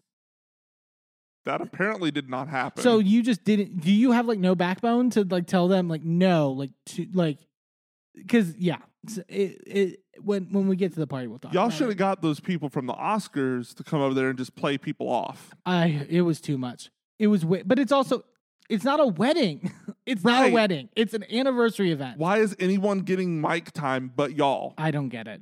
Aaron talks about the importance of them kind of being friends first in the relationship, and is like if we weren't married, like I think we would end up still being friends. And Abe goes, I couldn't be friends with you now that I fucked you. Like as a joke, but I was like, is this a straight people thing? It must be a straight people thing, because if gay people did that, if gay people cut off all their exes, we would not have any gay friends. Oh yeah, the roster would be like like non-existent. Like once upon a time, like just before Amen, I was a hoe. And I was getting it. Yeah. I would have no gay friends if I just stopped talking to all the people I fucked. Right. Like I can't do that. So Abe orders like this, like what Aaron calls like a fruity Mexican drink, which I was like, oh God, you already getting hit for your political donations. Like, let's not delve into that realm. But it was innocuous. So he orders then like a Don Julio on the rocks, and the waitress is like, do you want like little rocks or do you want like a big rock? He's like, I want a big rock. And Aaron goes, I want a big rock too. And then Abe then decides, oh really? And then pulls out a fucking diamond ring for her. Which, if that was good coordination with the waitress, if that's what was happening. Yes, but that is not where I saw that conversation going, because I am filthy. Oh yeah. Yeah. I mean that's our brains at the end of the day. Like, but they seem sweet and nice. I'm still not over the penguin. I don't know how we don't just talk. Why is there a penguin? I need a dissertation on the penguin. We then go, oh my God, this scene. We then go to Jessel at her home, and she calls Pavitt from the other room to be like, hey, can you come in and help me with these like school applications and that? She's like, did you get like the email for, the applications? And he's like, yeah, I got it. She's like, well, can you like send it to me? Like, I don't think you understand the urgency of all this. Like, we have like 2 weeks. I'm like, okay. Like, you hit it squarely, the nail squarely on the head. She hates this man. She does not like Pavitt. And I don't think Pavitt likes her. I don't blame him though. Like, yeah, I'm team. But I probably don't blame her really either if he's like that inept at things. But like, holy shit, this is a bad pairing. Like, I mean, it's entertaining for us. Oh, it's great. It's great television, but like, Jesus Christ, they hate each other. It's so fucking funny. Jessel's like, we've narrowed down, in her confessional, she goes, we narrowed down to 2 schools. I mean, I narrowed it down. Pavitt's been sitting on his ass, fiddling with his balls. Like, Jesus Christ. The balls that he has left that you've just completely like chopped off at this point. It's like, it's too much. It's perfect, but it's too much. Jessel is admiring this one school because it's international. She's like, they have, school, they have, what is a school? Satellite schools? Yeah, sure. In like Brazil and like San Paulo or whatever. And Pavitt literally goes, well, all we care about is New York. It's where we live. But he's right. Jessica goes, no, I get that. But like, and she goes like, oh, like stop. Like who gives a shit about the international campuses? Like, I don't. But they teach them like languages. Like our children can learn to speak Mandarin, Pavitt. And Pavitt goes, they can barely speak English right now. And Jessel goes, they do speak English. What are you talking about? And to me, that was like, I was like, Jessel feels like the parent that like goes around to like other parents and be like, yes, he's 1 and he already, can read Shakespeare and he's a black belt in Krav Maga. Yeah. Like, I don't like, come on. It's so clear what's happening. And then Jessel shows him the price tag and he goes, are you crazy? $62,000 for what? Coloring?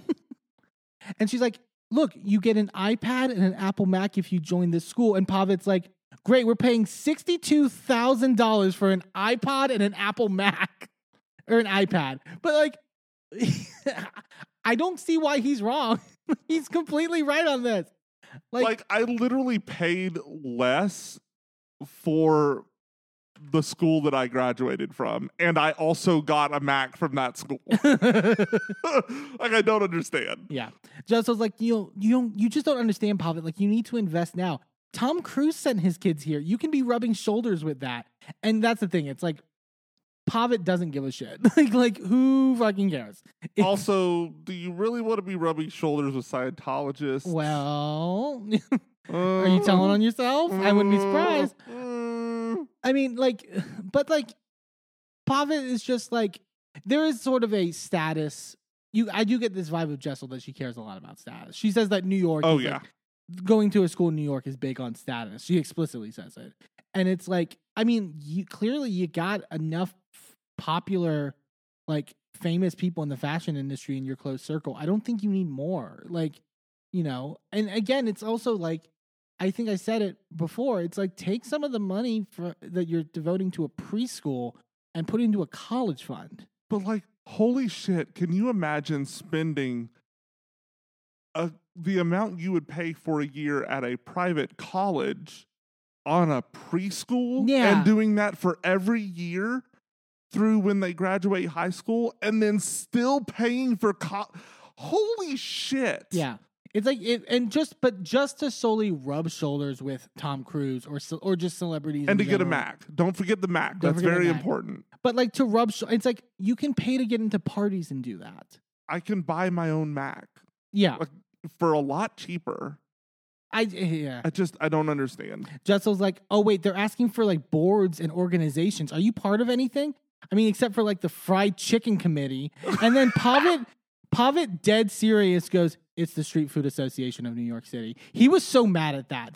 He was very mad that she called it the fried chicken committee. It's like, it's the one thing I have, and why are you downplaying it?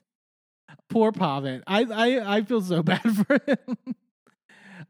Jessel then starts to like, because they're like, you have to write like your thoughts on your children or whatever in this like thing, and she's like, it's a long thing about like Rio is blah blah blah blah blah, and is socially inept, and Pavitt's like, wait, I think socially inept is a bad thing. What are you doing? It's like, you're the English major. Like, what are you like? Yeah, you meant socially adept. Oh God, that I can watch these scenes all day. They're so fucking funny.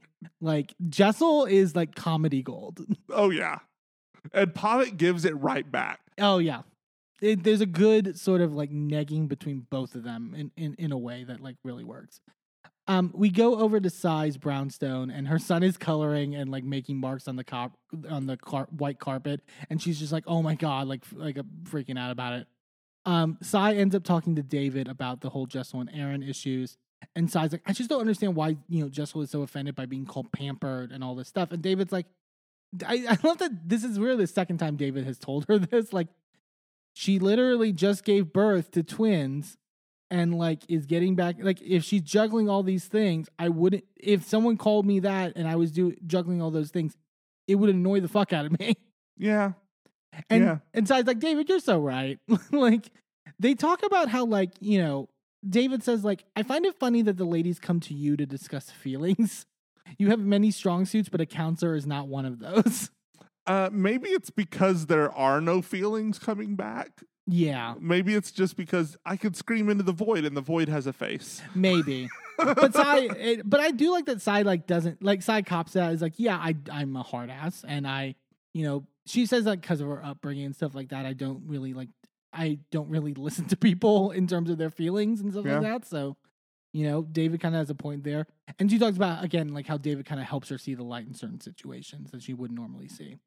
I like Sai. I think she's like, again, I feel like not many people were online at the end of this episode, but I was her team this episode in terms of everything that happened at the party. A lot of people have been saying that Sai is going to be the first out from this group. I don't see that. I don't see that either. I see Jenna leaving over Sai. Right, just out of she can't find someone who will be in this light. Like, already she's a public figure, and then she's not able to keep a girlfriend who will be willing to stand next to her on this show. Right. Like, I get how dating can be difficult on a show like this. Yeah, and we'll touch on that in a little bit. Everyone's getting ready for Aaron's party. Jenna's trying on clothes with her goddaughter, and like she has like the open suit jacket that she loves to do, but her tits are just full out, and she's like, "Oh, nope." Like, I don't see why you can't just put some double-sided tape on there. Just like keep it from opening any more than that, and Sure. that's fine. Like, Well, I think she normally does like the mesh shirts underneath. yeah, which but is, still, that's not gonna cover the nipple. yeah, there's that. Jessel is getting her hair done, and she's like, Pavic, can you show me your outfit? I know that you did your shopping on your own, and I always get nervous when you do that. Basically, and Jessel talks a little bit how she's like, and she talked a little bit previously about how she kind of had to sort of train Pavic in certain ways in terms of like style and things like that. And she talks about how she's created a monster. Nowadays, he blow dries his hair. He gets his eyebrows done. I made him stop because I had to say, like, why are your eyebrows thinner than mine? And now he looks like Zoolander. But I still think, like, he doesn't care. Like, at the, Yeah. I mean, but he's not like an idiot. Like, he's not like the town fool or whatever. Just like, Right. bumbling around, like not knowing what to do. It's, Which is, I kind of think how she sees him. yeah, she does. She definitely she's an alpha, to put it mildly. She sees him as the housewife. Yes, very that. I can see that. Uba calls Erin and to tell her that she tested positive for COVID, so she can't come to the party. Damn COVID. Like, I'm good on you guys for still like testing as rigorously as you do, but like every franchise now, someone's out for COVID at some point. Like, she didn't, but Uba does joke that I had gotten my dress ready, I got my makeup done. I ate because I wasn't sure if you were going to feed us. And then I noticed that I couldn't taste the food, so then I that was my clue. They arrive at the party. It's a really beautiful venue, I will say. Like, she said something about how it used to be like an old bank Mm-hmm. and like it's really, I mean, we'll get to it later. Like, it's really spacious to where, like, I wish Erin had a better idea of what she wanted out of the event in terms of like format, but like in terms of like setting, it's great. Like, yeah, I mean, we've seen a more successful event happen in a bank on Real Housewives of Miami. Right. That was a wonderful event. Oh yeah. Dr. Nicole's like blew her out of the water. Sorry. I love Dr. Nicole so much. Erin says hi to her father and her father's friend, as it's noted on the lower third. Were there quotations on that? And Shady editors. And just like, Dad has a girlfriend? Great. At least she's of age. So it seems like another one of those, like... Which is another thing echoed from Miami. There we go. Same episode. Same Dr. Nicole. She literally... So with the jewelry that she rented that like Uba got, they literally have a security person to like give her the jewelry in the box and then just be around so it doesn't get stolen. Yeah, that's standard. Which, like, at that point, I wouldn't want it. Like, not for an event. Like, I get, like, maybe, depending on, like, if I'm not interacting with people. Mm-hmm. Like, if I'm, like, speaking at something and whatever, I can understand that. But it's, like, I don't want to be followed around by this, like, giant burly dude who's, like... I mean, he doesn't, like, follow her around. We don't see him again ever throughout the whole rest of the show. Sure. But I would be so... And also, I would be so self-conscious. Like, for me, like, I'm the person who, like, triple checks doors to make sure they're locked, and, like, always it's like, me, I'm the worst, where I'm just like, did you bring that? Did you make sure to bring... Like, to me, I would be, like, doing that to such a degree that I would eventually lose them. Well, yeah, because it's literally, like, almost $1 million worth of jewels that she's wearing. Yeah. And it's not even pretty jewels, it's diamonds. They're cute, but it's not, like... They weren't like, wow. Like I could, like, her dress, well... The earrings were fine. They were kind of 80s. I wish she would have wore something simpler with it, and I also didn't really like her dress. The side boob was a little off. Like, it wasn't fitted enough to where, like, it was, where it was carefully placed. But I do prefer more, like, I don't really prefer diamonds. Like if I'm going to go jewelry, I want like a sapphire or like a ruby or an emerald, something with color, something with vibrance. Yeah. I don't like clear. What? Clear? Clear Really? is boring. Clear is boring. At least give me topaz. Come on. Bryn shows up in sunglasses, high off her ass. Oh, yeah. So, like, 3 sheets to the wind. She's basically like, my eyes are bloodshot. You know, I'm keeping the glasses on. Sorry. At 9:00 at night, inside. She tries to say hi to Aaron's, like, young son, Levi, and he, like, runs off, and Bryn's like, is it because I look like the stepmom from Parent Trap? Which, like... I missed that. She's already starting with the jokes, which we'll get to, because I think it's going to become, like, a big plot point. Bryn tells Aaron, like, I have to meet your dad. Is that your dad over there? And Aaron's like, don't hit on my dad tonight. And Aaron's like, Bryn's like, I'm 100% hitting on your dad. That's definitely happening. And then doesn't. Well, doesn't. But then Aaron's brother then comes in, and then Bryn starts to hit on him. And Aaron's like, oh, for fuck's sake. Like, you know, Aaron kind of plays it off well enough at this point. Pavitt at one point is talking to Aaron's dad. And they're like, and he's like, more kids, you know, whatever. And Pavitt's like, no, we're 2 and done. Like, we're whatever. And then Jessel basically is like, you know, we have more embryos. I still have a girl. You know, I'm wanting, you know, Pavitt may not know it, but like, we're getting a girl. Like, she's just like, I'm not even having the conversation with him. We're having another girl. To me, that's not okay. When you're married in a relationship like that, that's not okay. Sure.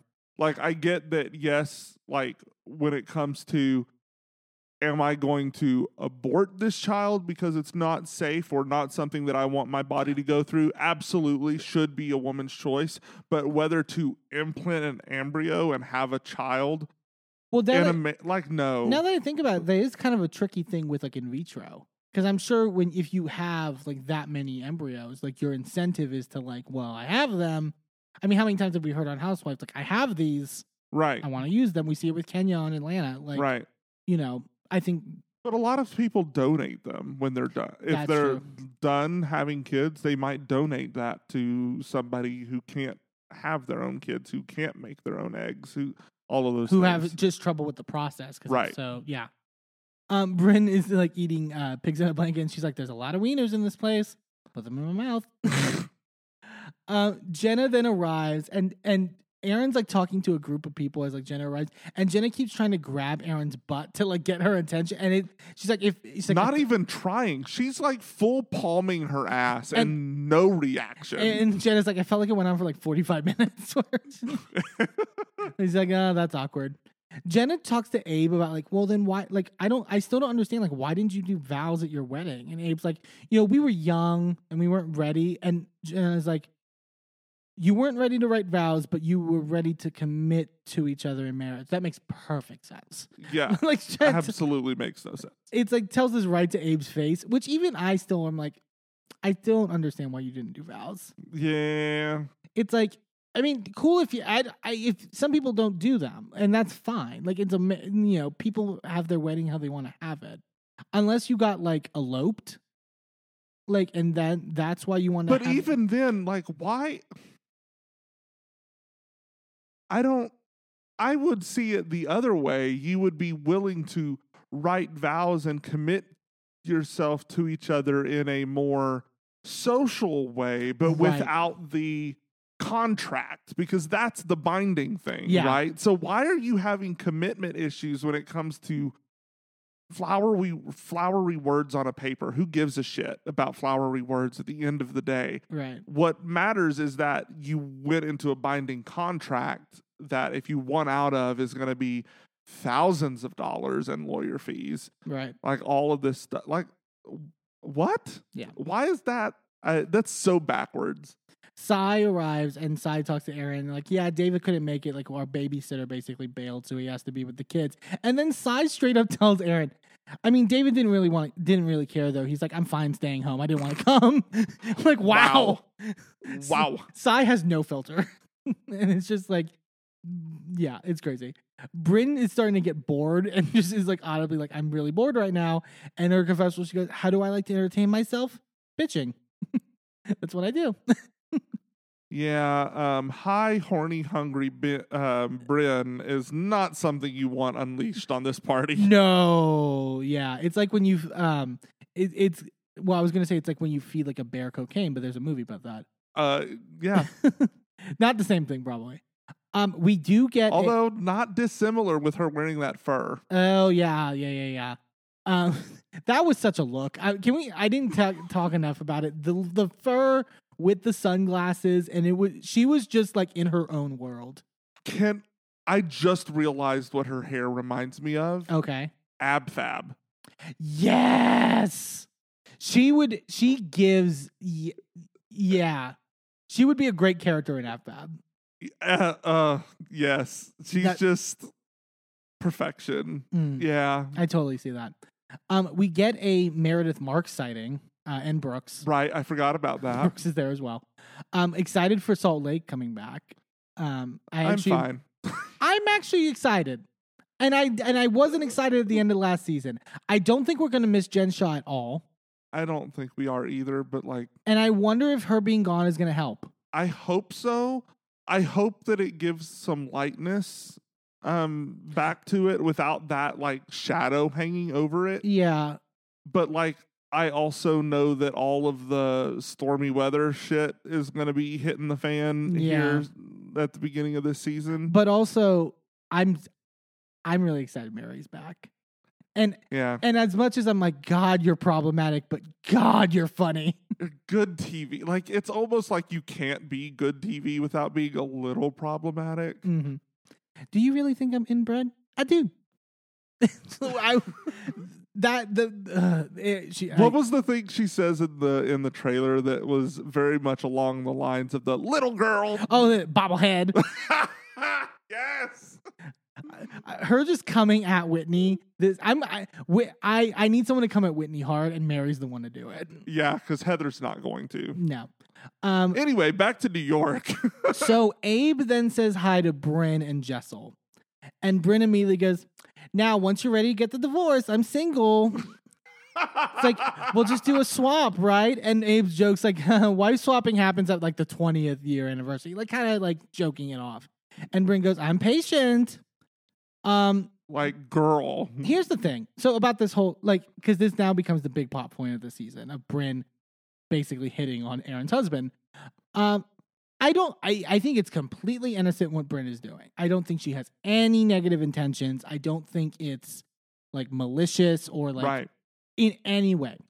However, I do feel bad for Abe because I do think it puts him in a bad position where he can't joke too much along with it, because he then gets looked at as, well, then what is he doing?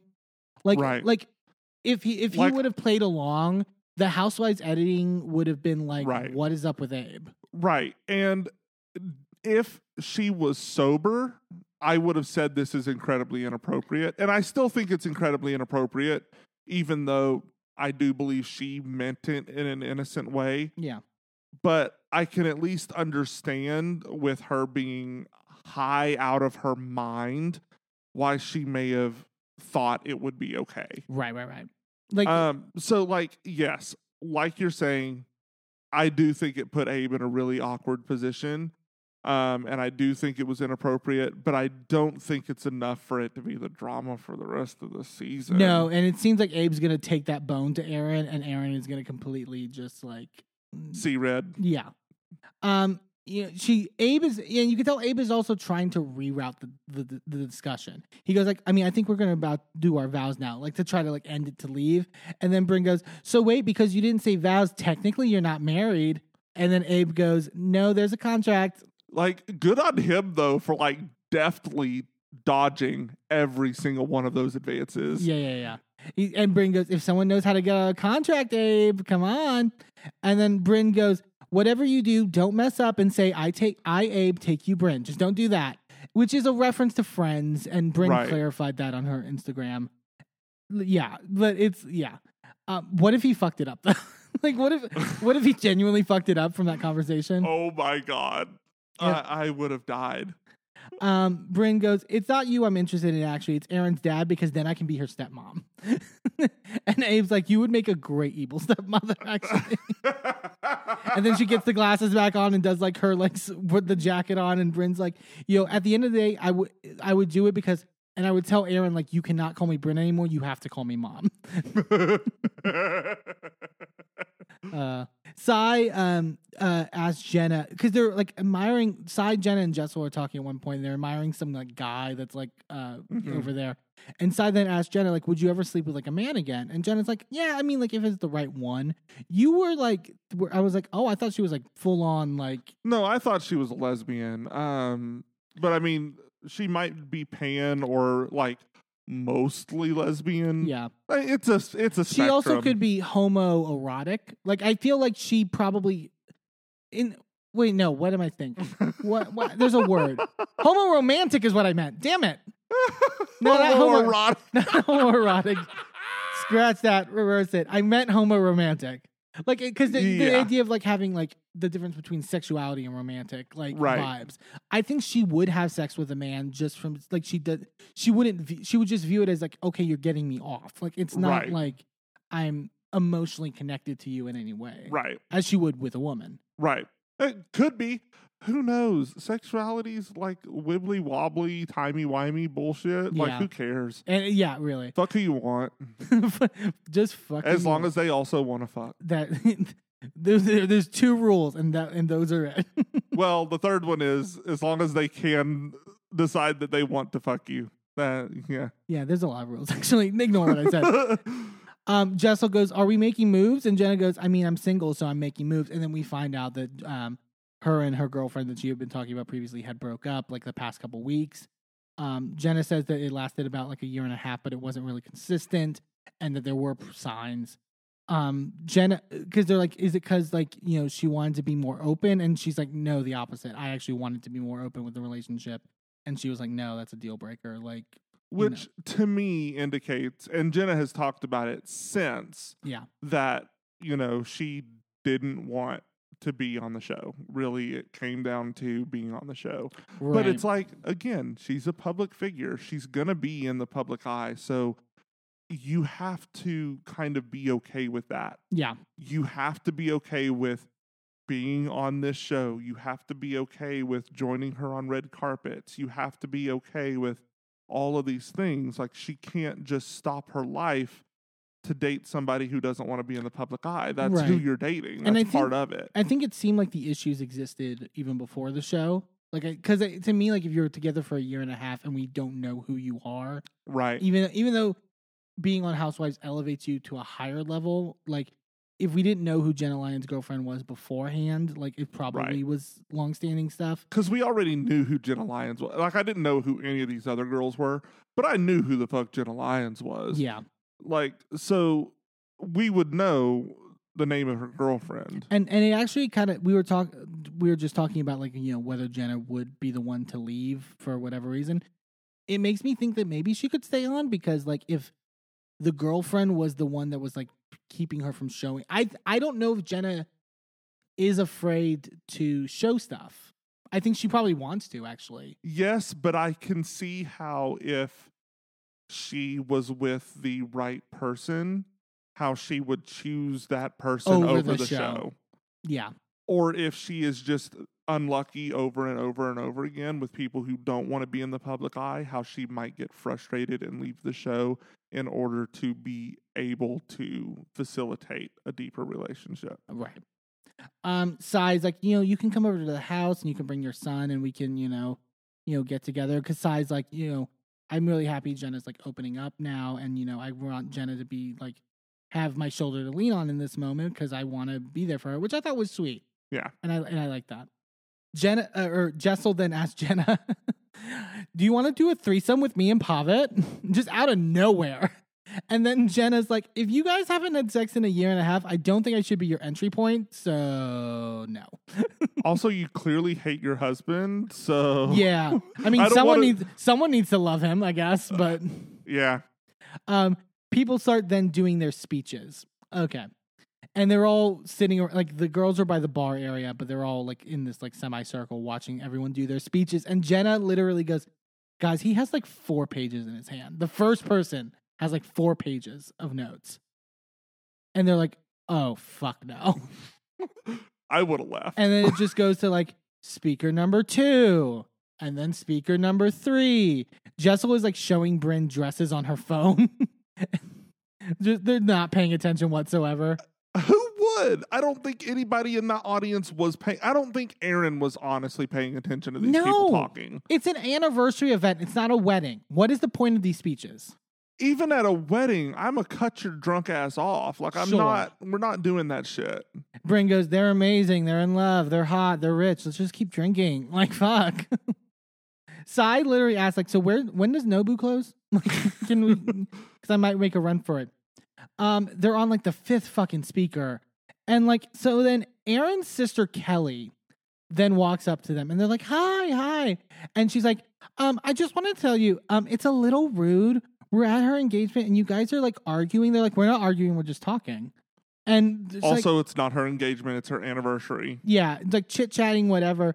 And then Bryn goes, are you going to go around and tell each of the others that, because, you know, everyone's talking. Like there's audible chatter. And I don't even think they were that loud.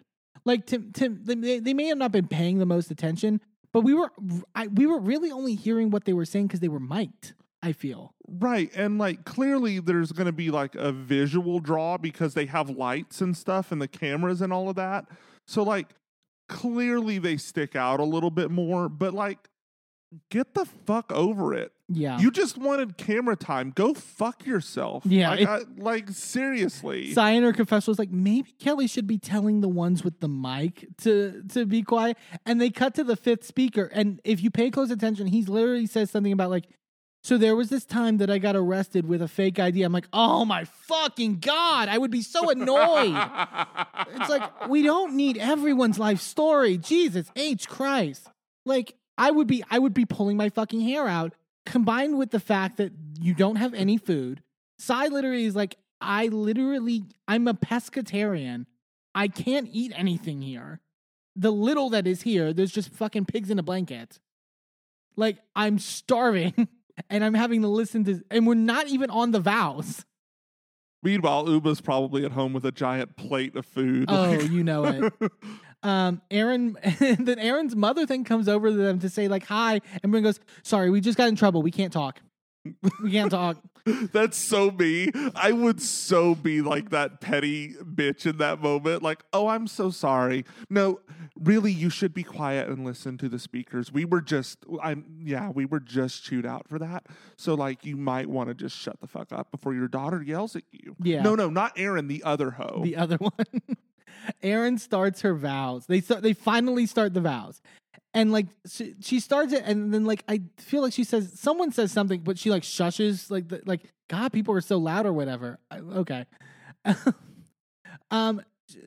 There was nothing really memorable about the vows. I'm sorry, that sounds mean. Oh, other than the fact that Abe says something about being able to physically please her. Oh, he says, I will continue to keep you satisfied emotionally and definitely physically, for like a laugh line. And they cut to Pavit's face, which is like so shady. Pavit's like, what's that like? Also, Abe is just like, his vows are just like Grateful Dead lyrics. Like, he's like, I love the dead. So I'm like, this is the worst part. Sorry. Like these speeches, is every nightmare of a wedding. These speeches had to be like an hour. I could not. They could have left and gone to Nobu. Yeah. They all start dancing. Sai's like, I want sushi. Sai tells Jenna, like, I'm thinking of just leaving, going to Nobu. And as she's saying this, there's a guest who like is like has their back to them, and her hair gets onto one of the candles and fully catches fire. and for a while. Oh yeah. It's like it's burning for a while, and it gets like up to, and like she's like, oh my God, like fuck. She's like, what? I'm like, your hair is on fire. Like she's like, that's my sign to duck out. I'm done. Was it Bryn that said she's pretty, she'll be fine? Yeah, probably. Sai's like, I'm leaving. She's like, Aaron won't even notice me now that I'm gone. Erin then comes out in her like second like jangly like sparkly look or whatever. Immediately grabs the girls to do a photo booth, and she's like, "Where's Sai?" Literally, can we talk about how this outfit looks like it would have been sold at Limited too? Very that. It's like it's a little Party City. It's early 2000s, like Limited 2 Wet Seal Party City, like that sort of vibe, and you know she spent like at least a couple grand on it. Yeah. And it's like, this is stupid. This is dumb. But Erin's pissed that Sai left, and I get her point where she was like, you know, she could have at least said goodbye to me, like she said that Jenna should have when she left my house in the Hamptons. And they show the flashback. Different. It is. That's why I was like, I kind of understand, because it is different. It's not the same thing. Also, I cannot imagine you expected Sai to stay there with the conditions. I'm sorry. Like it's like this was like near torture.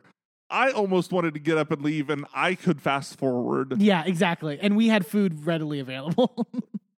Oh, God. But that was Roni for this week. Really good episode. The ratings were up a little bit this week. That's good. I'm glad that people are catching on to it. I still think it would benefit from moving to another night. Yeah. But we'll see how the rest of the season plays out. Yeah, but I'm hoping people have woken up and seen like, hey, maybe I should check this out. So, yeah, really good stuff.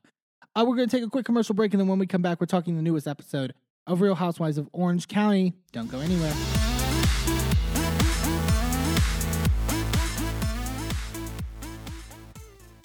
Well, hello, friends. I'm your pal in the mainstream media. And I'm the Riz. And, you know, Riz, it takes years of strenuous, dedicated training before you're worthy to step inside a professional wrestling ring. But it takes even more time to develop complex, highly astute opinions about professional wrestling. Am I right? That is correct. Yes. And you know where we can find that? Yes. On the Wrestling Mayhem. That's right.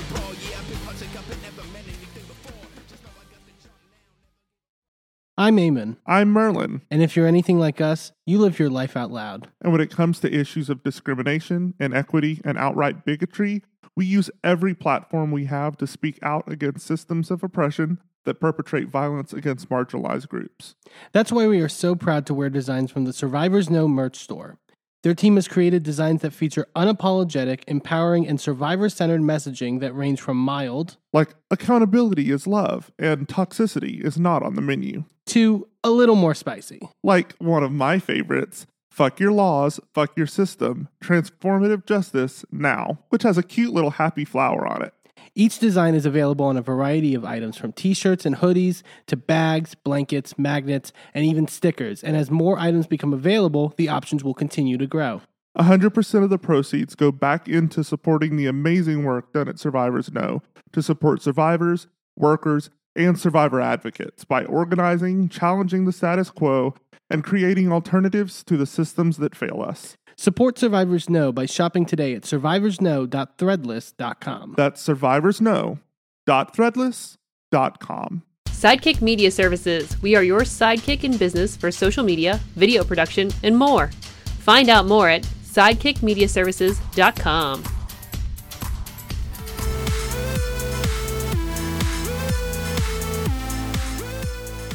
Welcome back to A Gay and His Enby. Let's head on over to Orange County, where we're dealing with all of the fallout from Tamara's little fires that she set and danced away from. She's barely she's in here appears in this episode. She's in it for like 3 minutes. She's here just to shoot tequila at people out of super soakers, and that's it. Yeah, it's like, but it really is. I mean, it kind of is her episode. She literally started all of these fucking fires, and then took the week off. But it's a great fucking episode. Yeah, like credit to Tamara, executive producer. But like it's really fucking good. Like I was like, it wasn't since like kind of since Vanderpump that I was like this like invested in an episode in terms of like what the fuck was happening and trying to figure out what the fuck was happening. Yeah. We start with a very dramatic cold open of Shannon's house, and it's just like dun dun dun dun dun. Shot of Archie, her dog, just like lying down. Dun dun dun dun dun. And then it's just John and Shannon on the couch together, and John going, "So, what happened?" It's like, oh God. Oh God. It's so overly dramatic. But it was like, I mean, Shannon's been spending 3 episodes being like, John is going to be so mad. He's going to be so mad. Blah, blah, And then blah. he's just fine. I mean, he's stern. I'll say that. Like, very just like, he is invested to a certain extent. She's like, it felt like an ambush. Like, there was a feeding frenzy going on, and we just see the flashbacks of it. And she's like, I have a party tonight, so how is that going to work at the end of the day? And then we flashback to her Well, wait. This whole episode takes place in one day. Is it one day? She just said, I have a party tonight. Well, yeah, there's a little bit at the end with when the next day when Shannon and Emily go out for lunch or whatever. But, okay, whatever. Yeah. It's basically one day. But I get your point. Like, it's all pretty condensed. Her saying at the costume party, National Taco Day, super casual, little Mexican fiesta with senor noodles, super fun. It's like, oh Jesus! And John goes, they just need you to know to shut the fuck up. and Shannon's like, I feel like I've been betrayed by all of them because they're not. This was crazy. I was like, what the fuck are you talking about, Shannon? I love you, but like, what are you saying? In her confessional, she's like, I feel like I've been betrayed by all of them because they're not listening to me and they're believing gossip. They literally are listening to you. You are the gossip. You're saying these things and not remembering them. I don't even believe that. You think she's just faking completely? I think she's faking it because she's like, oh, that's right. I did call her and tell her. Fuck. I don't remember that. Yeah, it makes me so worried for Shannon. We talked about it last week where it's like, oh God, girl. Like, either she is drinking herself into oblivion so often that she is literally calling all of these girls in the middle of the night, or she's lying. Yeah. I really hope she's lying. Yeah, because she's been in this kind of a place before, and it was like David. But because that's what was happening when she was so like, if she's back in that same place that she was at the end of her and David's marriage. Yeah. Then what the fuck is going on between her and John? Well, there's that, but I also wonder, what part does Shannon play? That's the question I've been having at the end of this episode. It's like, yeah, like is Shannon a little more calculated than she's letting on? The thing is also, like, I always considered Shannon to be the most open housewife, and that's why I've always liked her. And now I'm wondering, like, is that true? Like, I don't think so. I feel like it's not. Because, like, if they're all, like, it's also one thing when Tamara's pushing this, but now when you were seeing Heather, like, corroborate, yeah, it's like, what the fuck is happening? I don't know.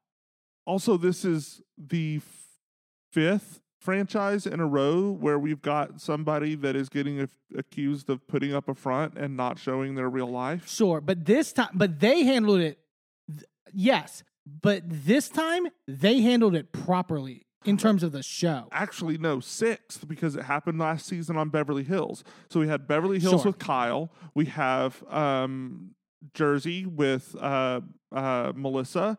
We have Potomac. With Robin. With Robin and Giselle to a certain extent. We have Atlanta right now with Drew and with Marlo. We have... Yeah. OC, and Vanderpump just had that with the Sandoval with Sandoval and Ariana. Yeah. So, like, what is happening? But we'll get when we get to the fights, they credit to the producers of this season, of this franchise particularly, for handling it properly. Yeah, and I'll elaborate on that later. John says, "Be careful who you trust because so many people aren't trustworthy or untrustworthy."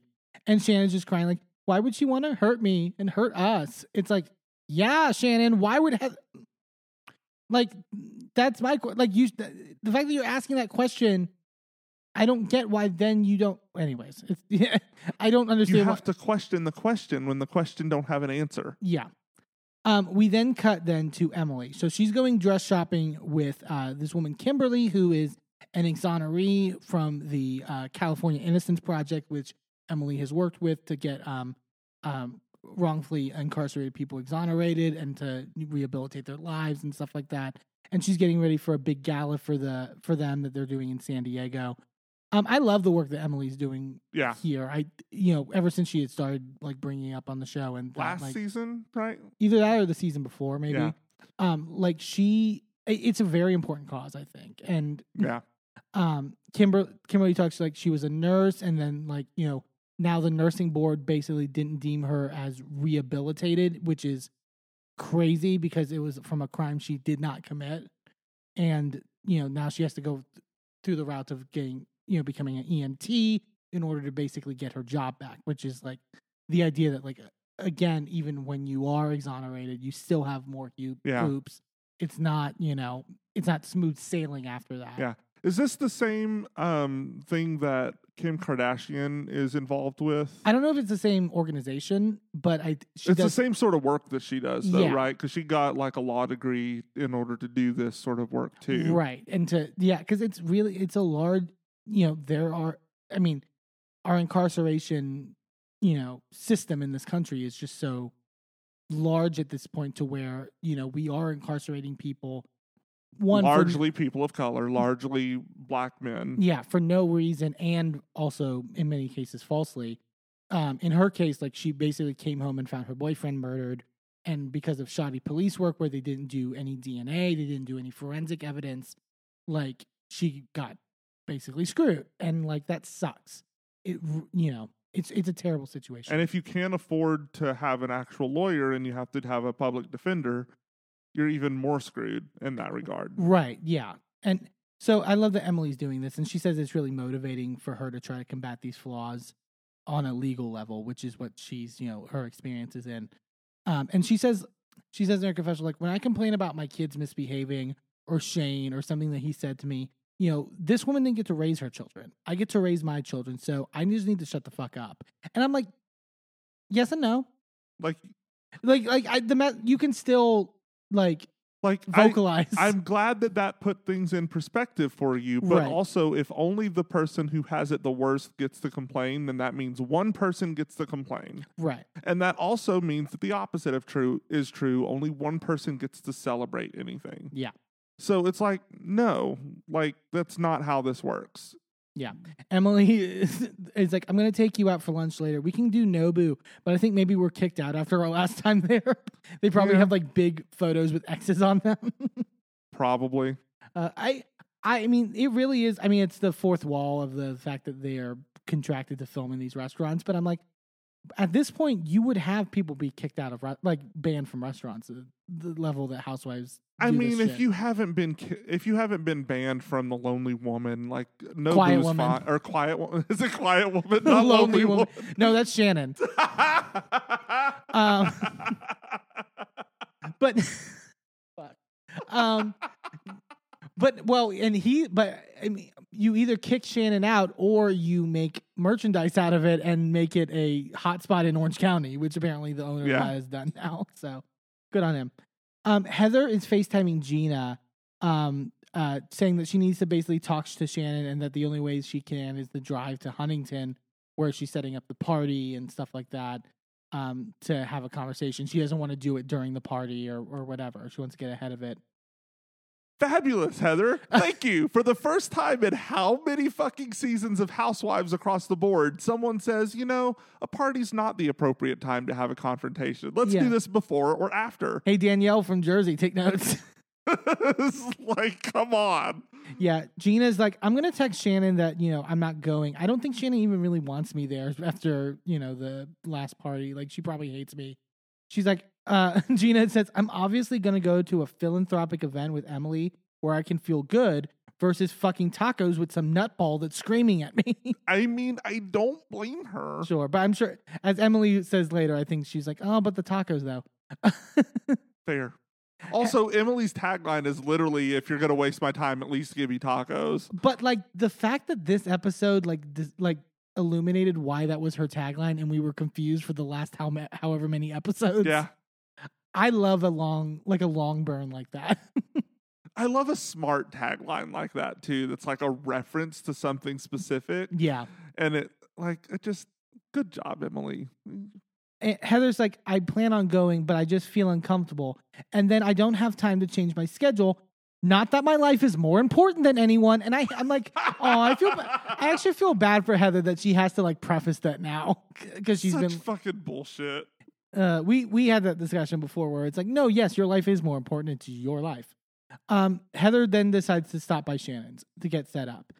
And so they sit down to talk and Heather goes, how are you? And Shannon goes, I'm not very good, actually. And Heather goes, I know. So let's just launch into it so we don't have to bullshit about anything.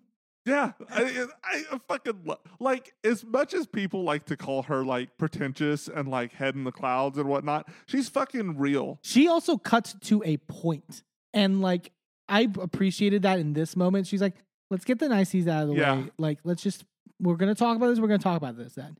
She's like, I'm sorry you're upset, but, I don't like that people are trying to say that I'm the one spreading information. I have never, ever initiated a conversation about your relationship ever. I am not spreading your information, and specific details that you told me are in the vault. And then Shannon goes, okay, let's stop with these specific details because you are alluding that these are horrible, horrible things. And Heather's like, no, I'm not alluding. Like, and it's like, but are they? Then why are you mad? You can't have it both ways, Shannon. Like, you can't talk about my relationship and also it's normal everyday stuff. Like, so if it's normal everyday stuff, then why are you afraid of them talking about it? Then why did you freak out at the lunch with Tamara and Vicky when Tamara was like, there was stuff in the vault that Heather shared? If the stuff in the vault is not that bad, then... why is it in the vault? Exactly. You don't put ones in the vault. You don't put your collection of paper clips in the vault. Yeah. You don't put low value things in the vault. The vault is for shit that you would be embarrassed to get out. Yeah. Shannon's like, they are normal relationship issues, spending time together, blended family, kids. And Heather goes, there have been other things, Shannon. I'm not going to go there. She's like, I'm trying to like not do this and not say this. Even in this moment, I'm trying to not say this on camera, right? But you're forcing me my hand to a certain extent. If I were Heather, I would have called her on it because Heather kind of does. Yeah. But I would have directly called her on it. I would have been like, so then which of these details are you fine with getting out and which are bad enough that they need to be in the vault? Because how am I supposed to know? How am I supposed to know the difference? And if they're in the vault, then that's all I'm saying about it. They're in the vault. Yeah. Shannon says her confession, like, I want to trust people and believe that there are good intentions, but in this instance, I just think that not all the intentions were good. And I'm like, how do you know this at this point? The only intentions here that are not good have been Tamra's. And the only information you're getting about this is coming from Tamra. Exactly. So, like, I'm exhausted. I'm exhausted in a good way. I can get it at the time, right? Yeah. I don't understand why Shannon still doesn't see it. Yeah. Like, I don't see how she's watching these episodes back and she's still not like, fuck you, Tamra. Yeah. Heather goes, you keep pointing the finger at me as if I've done something to you. And Shannon goes, if you're concerned, talk to me. Don't talk to other people. And then Heather's like, you seem to not remember things that you tell lots of people lots of things, Shannon. So it's like, it's not, we're all discussing it because of these phone calls that you're opening to everyone. And then you're expecting us not to be concerned about shit. And then, but when she brings this up, Shannon's like, all right, so now I'm a loony bin. Now I'm crazy, whatever. And Heather then says in her confessional, Shannon drinks, and at night when she's sad, she calls a plethora of people. And then we see her, and then Gina, and then Tamra, and then Emily all confirm this in their confessional. If I were them, if I were the producers, I would have had each one of them pull their phone up and read out when she called them in the middle of the night. Yeah. And then list on screen, this is how many times Shannon is calling in the middle of the night to these people. Right. Not necessarily this one was to this one was to that one, this one was, but just like list them. Right. Emily says that jokes that Shannon should probably have a breathalyzer on her cell phone, like on cars. They have those. That's true. They do have those. Like, honestly, but it's like, I feel sad to be like Shannon's an alcoholic, but like this has been talked about for seasons. Yeah, I was about to say, we've been toying with that for a long time. Yeah. Like, go to fucking rehab, chick. I feel like that was brought up even her first season. I mean, Yeah, like, do you remember her first season? well, yeah, sure. Shannon goes, You will all see the fucking truth. Jesus Christ, that was epic. Shannon goes, John is a private person. And at this point, Heather's done and goes, he is not a private person. Stop it. Like, stop saying that. She's just done. What are you talking about? Shannon's like, John doesn't want people to know our personal business. And Heather goes, you can keep saying that, but then you tell us other things that lead us to other conclusions. And then this is where Heather says in her confessional, Shannon has told me and other people that John loves being in the limelight, and it's a lot of the reason that he's with her. Which she doesn't even she says this in her confessional. She doesn't explicitly say this to Shannon in the moment, but kind of like hints to it by saying like, but like stuff you tell us would lead us to a different conclusion than John is a private person. Right. I would like, again, like we were saying earlier about Atlanta, I would like to know when these were filmed. Right. Like, was this all filmed after they broke up? Like, was this filmed after the season wrapped? So is that why they're spilling all these details now? Yeah, at a certain point, it has to just be like, well, I don't have a choice anymore. Like, it's like, at least on Heather's part, Tamara is more than willing to. Yeah. But like, on Heather's part, it's like, well, fuck. Like, I might as well. Yeah. Shannon then storms off into Video Village again and just like demics and is like, out, done. I'm fucking done. And like just walks down the street away from her party. It's very, again, a lot of fourth wall breaking this episode. This season. But yeah. We then go to Jen's house and she's playing soccer with her son Dominic. I love this scene. Yeah. This scene got me so fucking emotional. It was so good. They get to a point where Jen's like asking Dominic if like he has any questions about adoption, and she knows that like he's bringing up certain things like in certain moments and stuff like that. He is, by the way, adorable. Yeah, like you can tell. Like, I think there's a lot of talk about like people doing like some of this stuff performatively on Housewives, for story purposes. You can really tell that there's a beautiful dynamic between them and that it's genuine. Yeah, and that it's just really, really nice to see. She talks a little bit about like, him feeling different from time to time. And like that he'll say like, Mom, I want hair like Dawson and I want skin like Harrison, her biological kids who are obviously white and, and that's like heartbreaking. Yeah. But she handles that so fucking well of the way the reputation that OC gets for being, let's just say it, right-leaning. Like, for her to, like... Leaning, but to like, have that understanding to instill that message into him that, like, not just the fact that, like, you're my child, but, like, that your skin is beautiful. Yeah. That, like, you should be proud, like, be proud of your dark skin, like, and to instill that confidence in him. Yeah. I thought was so progressive and, like, so, like... Well, and also to link it back to...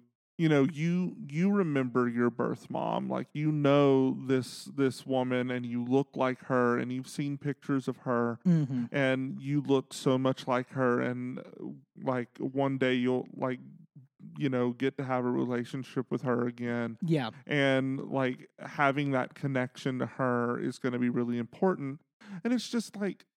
I can understand why a little boy being raised in a white family who is a person of color would feel like I want to look like my family. It doesn't really have anything to do with the fact that his skin is brown. It's just that his skin is different than his family's. Yeah. Right? It would probably be the same if this was a Latino family that adopted a white boy. Right. He would feel the same way. I want to look like my family. Mm-hmm. So, like, I understand that longing to belong, right, is what it is. And she's reminding him, you belong with us because we love you. and you also belong with your mother because you look like her. Yeah. Like 'Cause there's she- a belonging in dual spaces. She mentions like, would you ever want to meet her? And like, what would you like say? Right. Like sort of like that kind of like, I couldn't remember if he had had a relationship with her before or if he had been removed from that situation before. I can't remember, but I feel like it was like really early in his life. Oh, that's right. No, he was an infant when they took him in as a foster child. And I think he went back and like he was going back and forth between Jen's and the foster home. In like maybe so I think like that, and then they eventually then made the decision. Anyway, but like I think it's just really beautiful, and I also really loved like the instilling of to him like, you know, I tell him like I would kill to have your beautiful brown skin, like making it a point of like, you know, knowing that what you have is beautiful, and like, I like you said, it's natural to want to match your family and sort of like have those things, but like seeing like instilling in him the positive elements of, you know, his features and his qualities. Like I think that's really great and sweet, and I think Jen is one of the best housewife additions this year across franchises, I think. And I honestly think that she's having the best rookie year I've seen in a very long time. Yeah, I really think so. Like, credit to the casting department and all that, because like it's really well done. We then go to Heather and Terry's, and they're signing the escrow papers for their LA penthouse. We find out that they sold the mansion for $55 million, which fucking hell, like that is like. Could I just say I'm mourning the loss of that mansion because I was emotionally attached. Yeah. We've only seen it on the show in its full capacity for 2 years now, less than that. But like when she was building it, she had like the YouTube series like through all of that, and like giving us the tour throughout the whole place and all of that stuff, and the stained glass mural thing, and like the lighting installation, and the like all of these different things, right? And so it's just we got kind of, it's our home. Yeah, that's our, you know, wealth porn home that we'll never actually step foot into, but still felt nice. Yeah. And she's like, we've sold the mansion, we've signed the escrow paper on the penthouse, and then she says there's a third thing that we can't talk about right now. So some sort of cliffhanger in that regard. Shannon's continuing to set up the party, and she's just like, I mean, I'm sad Heather's pulling out, but I just gotta, you know, keep going. And then Emily decides to FaceTime Shannon while she's getting coffee. She was gonna basically tell Shannon that she was gonna be late because she literally was gonna go from this Innocence Project event in San Diego to still make it to Shannon's party, which like credit to you if that, you know. But so she FaceTimes her to sort of like get this stuff out of the way from the last party, and she's like, I feel it's important for us to have a sit down. You know, I don't want you to be upset. I do care about you and your friendship. And Shannon's just like, you know, if I'm such a close friend to you, talk to me about my relationship. Don't talk to Tamara and everyone else. It's like, well, to be fair, Shannon was already activated from Heather. Yeah. So like she was already chomping at the bit. She was like, next motherfucker that calls me, I'm chewing their ass out. Shannon, once she's on that hamster wheel, it's very hard to get her off of it. And she's like, I have a normal relationship. It's not perfect, but it's a normal relationship. And Emily is done. And she just like goes, you know what, Shannon? You share a bunch of bullshit to people off camera, and then you don't want to take accountability for it. And Emily's hand holding her phone is like shaking. She's that mad. I don't blame her though. But I think it kind of like, because her and Heather have been getting the brunt of this. Yeah. And her and Heather have been like villainized so I understand why both of them are fucking done. Yeah. And Shannon's like, you know, you don't have arguments? And Emily's like, I have arguments with Shane all the time, but I talk about it. You are two different people, Shannon. You're Jekyll and Hyde, and I'm tired of it. And then Shannon's like, well, that's a really hurtful statement. I wear my heart on my sleeve. And Emily's like, you know what, Shannon? You know, I'm not doing this on FaceTime. Have fun at your party. And then tries to hang up, but it doesn't work. Like, it's the iPhone. Like, if you ever try to hang up a FaceTime, it's the worst thing. Yeah. Especially when you're angry. So it's like she's trying to swipe, and then the full iPhone screen swipe. She's like, fuck. And like, no, Shannon, I'm not. And then she thinks she hung up and put the phone down, but Shannon's still talking. She's like, no, Shannon. And she just goes,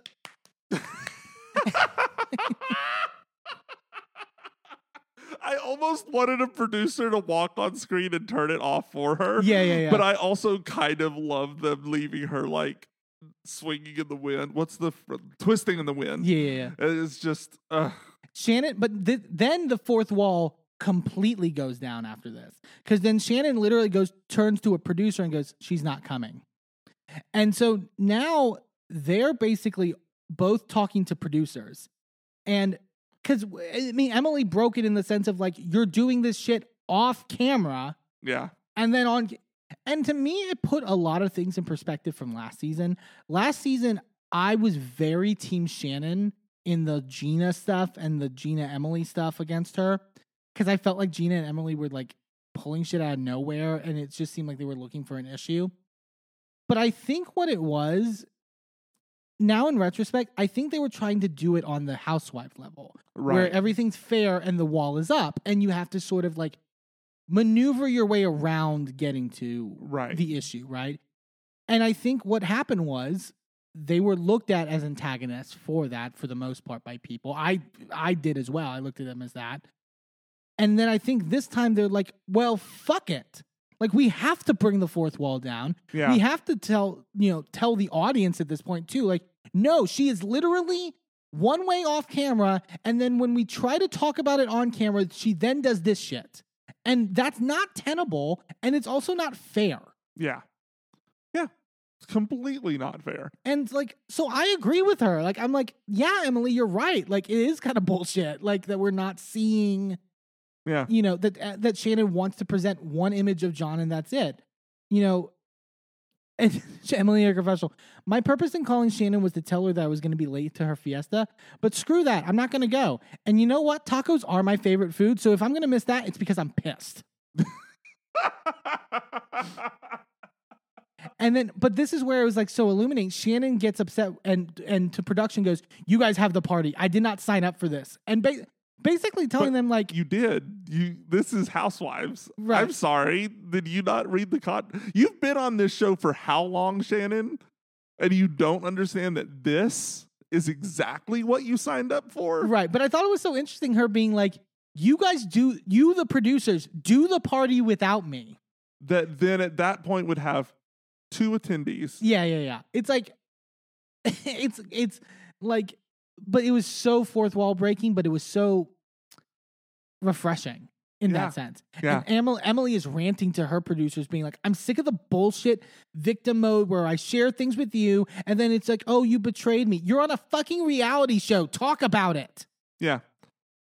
And Shannon is ranting to the producers and goes, if they're assholes enough to bring up the details, does he spend enough time with me? Shannon, it was almost her being like, well, these are the issues, I guess, in what she's going to like share. As if she doesn't know she's being filmed right now, by the way. She thinks that the cameras, if she says cameras down, don't put this on the show, they just won't. Yeah, the contract supersedes your consent in the moment, unfortunately. Yeah, so she's just ranting to them going, does he spend enough time with me? Is there going to be enough money? His kid doesn't like me. I can't talk about that on camera. And this can't go on camera. Which is corroborated because that fight at the restaurant that we saw on TMZ was with his child, not with her. Yeah. Or with him. So like, but it's like, we deserve to see that as an audience. I'm pissed a little bit at Shannon. Like, John calls in the middle of this and Shannon's just crying like, Emily just called me Jekyll and Hyde and so I'm going through a lot, so I need to call you back. And he's like, okay, Shannon.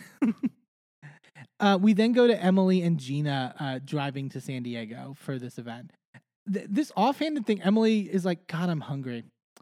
They should have Grubhub in like helicopters that they can deliver to like a highway. And Gina goes, wait, what? And Emily goes, anyways, so the Innocence Project. It's like, just train of thought. Gina's like, they talk about the Shannon stuff, and Gina's like, no one's trying to hurt Shannon. I just think she's in a really bad spot where she doesn't want to hear it. They end up arriving, and they greet some of the exonerees. We meet Marilyn, who, I'm not laughing. Well, you'll understand why I'm laughing. She was in prison for 28 years, and she's like, I ended up basically on death row. Gina goes, "You got convicted for murder." And Marilyn goes, "Double murder." And Gina like starts scratching her neck. She's so nervous in this moment. I'm like, but she's innocent. And she's like, "So that you did not do." Great. But I get it. Cause it's like, it's like, I'm all for that. But I'm also like, when it's like a double murder, I'm like, I watch enough murder shows where I'm like, okay, but are we like sure? But also, even though she is innocent, 28 years in prison changes you. Oh, for sure. Especially on death row. Yeah. That, like, you're not the same human that went in there. Yeah. Like, she literally thought she was going to die in there and never see the sky again. Like, that's fucked up. Mm-hmm. To know you're innocent. And, like, I cannot imagine. I would have literally been clawing at the walls trying to get out of there. Yeah. And luckily, the government, I'm assuming, knew some pardoned her or expunged her record. So it's like, yeah. Gina. But then what do you do? Yeah. Like, you have no work history. work history. You like. So then when they're like, well, why didn't you work for the last 28 years? Well, I did work, but I don't get to put that on. Yeah. Gina is like, when you look at this stuff, it's like you look at your own life, like there's just like no comparison. Like I look at what I was in with my DUI. I was in jail for like maybe less than 24 hours. And it's like, there's no comparison to like that stuff. Yeah.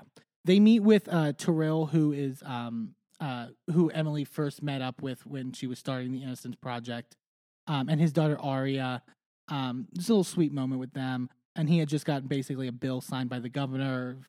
I don't think they talked about what it specifically was, but it's about I'm assuming wrongful conviction. Is he the same one that we met last season? Yeah, okay. yeah. At the little lunch with Emily. Yeah. And I think because I'm assuming because his daughter was really young, that it's like a recent child. Yeah. So like it's good to see like, Emily's like, it's such a beautiful to see him sort of like rebuild his family, and he's like, and he was never, when he does his work with the Innocence Project, like there's no bitterness, there's no, he just is so passionate about this, and it's really happy.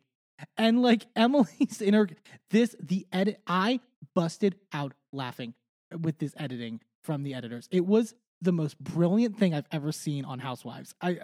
Emily in her confessional, when you do work that's so much bigger than you, it puts life in perspective, and it makes you realize that so many things that we worry about and we stress about are trivial. And you really learn that you don't have any reason to complain. Cut to Shannon at the party. John, be quiet, John. Like freaking out, like having a full breakdown. It took me like a good couple minutes. I was dying. It was so fucking funny. And Shannon's just like, six people are now just not showing up. It's fine. And it's a mess. Guests then eventually start arriving at Shannon's party. Tamara says, and Tamara and Eddie say hi. And this woman who I guess was like the party planner, I don't know who she was, but she goes, if she's the party planner, she was not doing her job because Shannon was doing a shit ton of work. Yeah, but she goes, glad you guys are here to support our friend. Like making the emphasis that like, by the way, like 3 people just ditched Shannon. Just to remember that, Shannon. It's like, don't bring it up right now.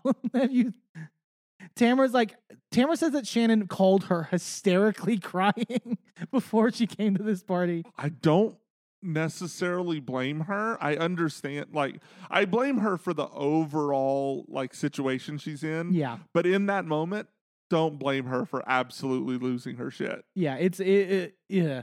Tamara goes, I feel bad for Shannon, but would I go somebody that I got into a fight with and not go to their party? Probably. Taylor and her husband arrive, and Jen and Ryan arrive. Shannon, there was something about Shannon in this she's got her pink like suit jacket sort of thing on, and the little festive like fiesta hat or whatever. And it's so tiny. So tiny. And she just goes, today was a tough day for me because I spent a lot of time putting this together. and I really wanted to have a super fun fiesta. It was giving almost like Jennifer Coolidge. Like, it was something that she would say in her, like, sort of like, it was very much that. It's like the absurdity. It's like, I feel bad for you that you're like crying and hysterically like sort of emotion, but could you take off the tiny hat? Yeah. Please? It's like the way that you're doing it though, I just can't help but laugh. I like, you know what I mean? And then I feel bad for laughing. No, they're here for art entertainment. It's fine. Yeah. Senor Noodles kicks off like, what the fuck? What the fuck? And but they're doing like, so they're doing hibachi, but it's I guess it was like fajitas. Also, there's no noodles in Mexican cuisine. Not really. Why is he? Like, I need more explanation of like why he was there. And I'm like, so confused. And who and what was on his resume? Like who, what, why, where, and how. Yeah, we just see like this like montage of them getting like fucked up on tequila and just like like they're almost like they're high. like yeah. It's a lot. We go quickly to Emily's. We do like a quick thing at Emily's exoneree gala, and like she does a quick speaking thing, and it's sweet. It's pretty straightforward. Not too much there, but the event looks like a big success. We go back to the party. Shannon thinks that thanks everyone for coming, and it's like, and Eddie goes, for what it's worth, I'm so glad to celebrate your relationship. Like Eddie's a messy bitch. I'm sorry. So messy. And John goes, not perfect. Nobody's is. Like, but also like shady on Eddie's part for like, you guys were talking shit episode 2 in cut. And Eddie was literally being like, I mean, I don't know how John even puts up with Shannon, like blah, blah, blah. Like David was the best part of their relationship. And here he's like, I'm so happy for you guys. Like, what? Both of those are fucked up to say. Yeah. I mean, I can understand saying the first thing, like, I couldn't be with Shannon because I couldn't be with Shannon. Like, I could not deal with that level of neurotic. Yeah. But, like, to say that David was the good part in David and Shannon, literally fuck you. Yeah. Like, that guy was an abusive asshole. It's like... What? And like, yes, I get it. Like you said, Shannon wasn't the easiest, but like, I don't get it. And like, Tamara talks about it in her confessional, like, when I see them on the surface, I think they're good. Now, do I believe that? No. It's like, what? What does that mean? And she's like, my gut tells me they won't get married. And usually my gut is right. I mean, well... I guess that's you do have a good track record on the show at least. Eddie then after John says the whole like no not perfect, nobody is. Eddie goes, so you want fucking some other girl, like joking, and then Ryan goes, Eddie, that's my job. I find it funny that he's like willing to joke about all of the accusations. I guess to me, that makes him more believable in my eyes. I almost wish Jen made that joke more than he did. Sure. Because he is the habitual cheater still. Sure, but it's still... I still am happy that somebody made the joke. Yeah. Because... at least at that point, I'm like, okay, y'all aren't taking this seriously. Right. You aren't taking the accusation seriously. It undercuts it, the accusation from the show itself. Sure. It says this has no validity and like completely... Like if Shannon had volleyed back when somebody said something like that, we would never believe any of this with her and John. But Shannon would never do that. No, of course she wouldn't. But like if she had, we wouldn't believe any of this. We wouldn't have this storyline. Yeah. If she had just said, fuck you, it's not it's not a thing, then we wouldn't have this story. Yeah. Tamara throws the napkin at Ryan when he says this, which that was kind of cute. Senor Noodles like has a steak in like a knife or whatever, and he's like, wow, the stakes are clearly high. I'm like, are you Gallagher? What the fuck is this? What is your job? It's not great. Jen then tells Shannon, like, the one thing I will say, this was The one thing I'll say, it sucks to sit with your relationship being scrutinized and to be open and honest and for that to be thrown back in your face. And Tamara goes, it's disgusting. Tamara, you need to shut up right now. You are the source of all of this. Shut the fuck up. Yeah, you're right, Jen. Who would dare do that? What the, it's crazy. Tamara is so delusional that I'm, at the end of the day, thankful for it. Do you think Senior Noodle is a reference to Mr. Noodle, that show on? I love your brain. I love that that was in the back of your head for this entire. Yeah, but it had to make its way out to the front. Yeah. God, I love the way your brain works. Taylor asked about, I'm kind of new to this group, so I am wondering like who I can trust and who I can't. And Tamara goes, it's pretty clear who's sitting at the table and who's not. So like Tamara, like clearly like trying to split the group, right? Like, yeah. So like, yeah. Jen brings up to Shannon what Gina said to her when they went shopping a couple episodes ago about, Emily had told me that like, she was asking questions about me and Travis and she was like poking into my relationship, etc.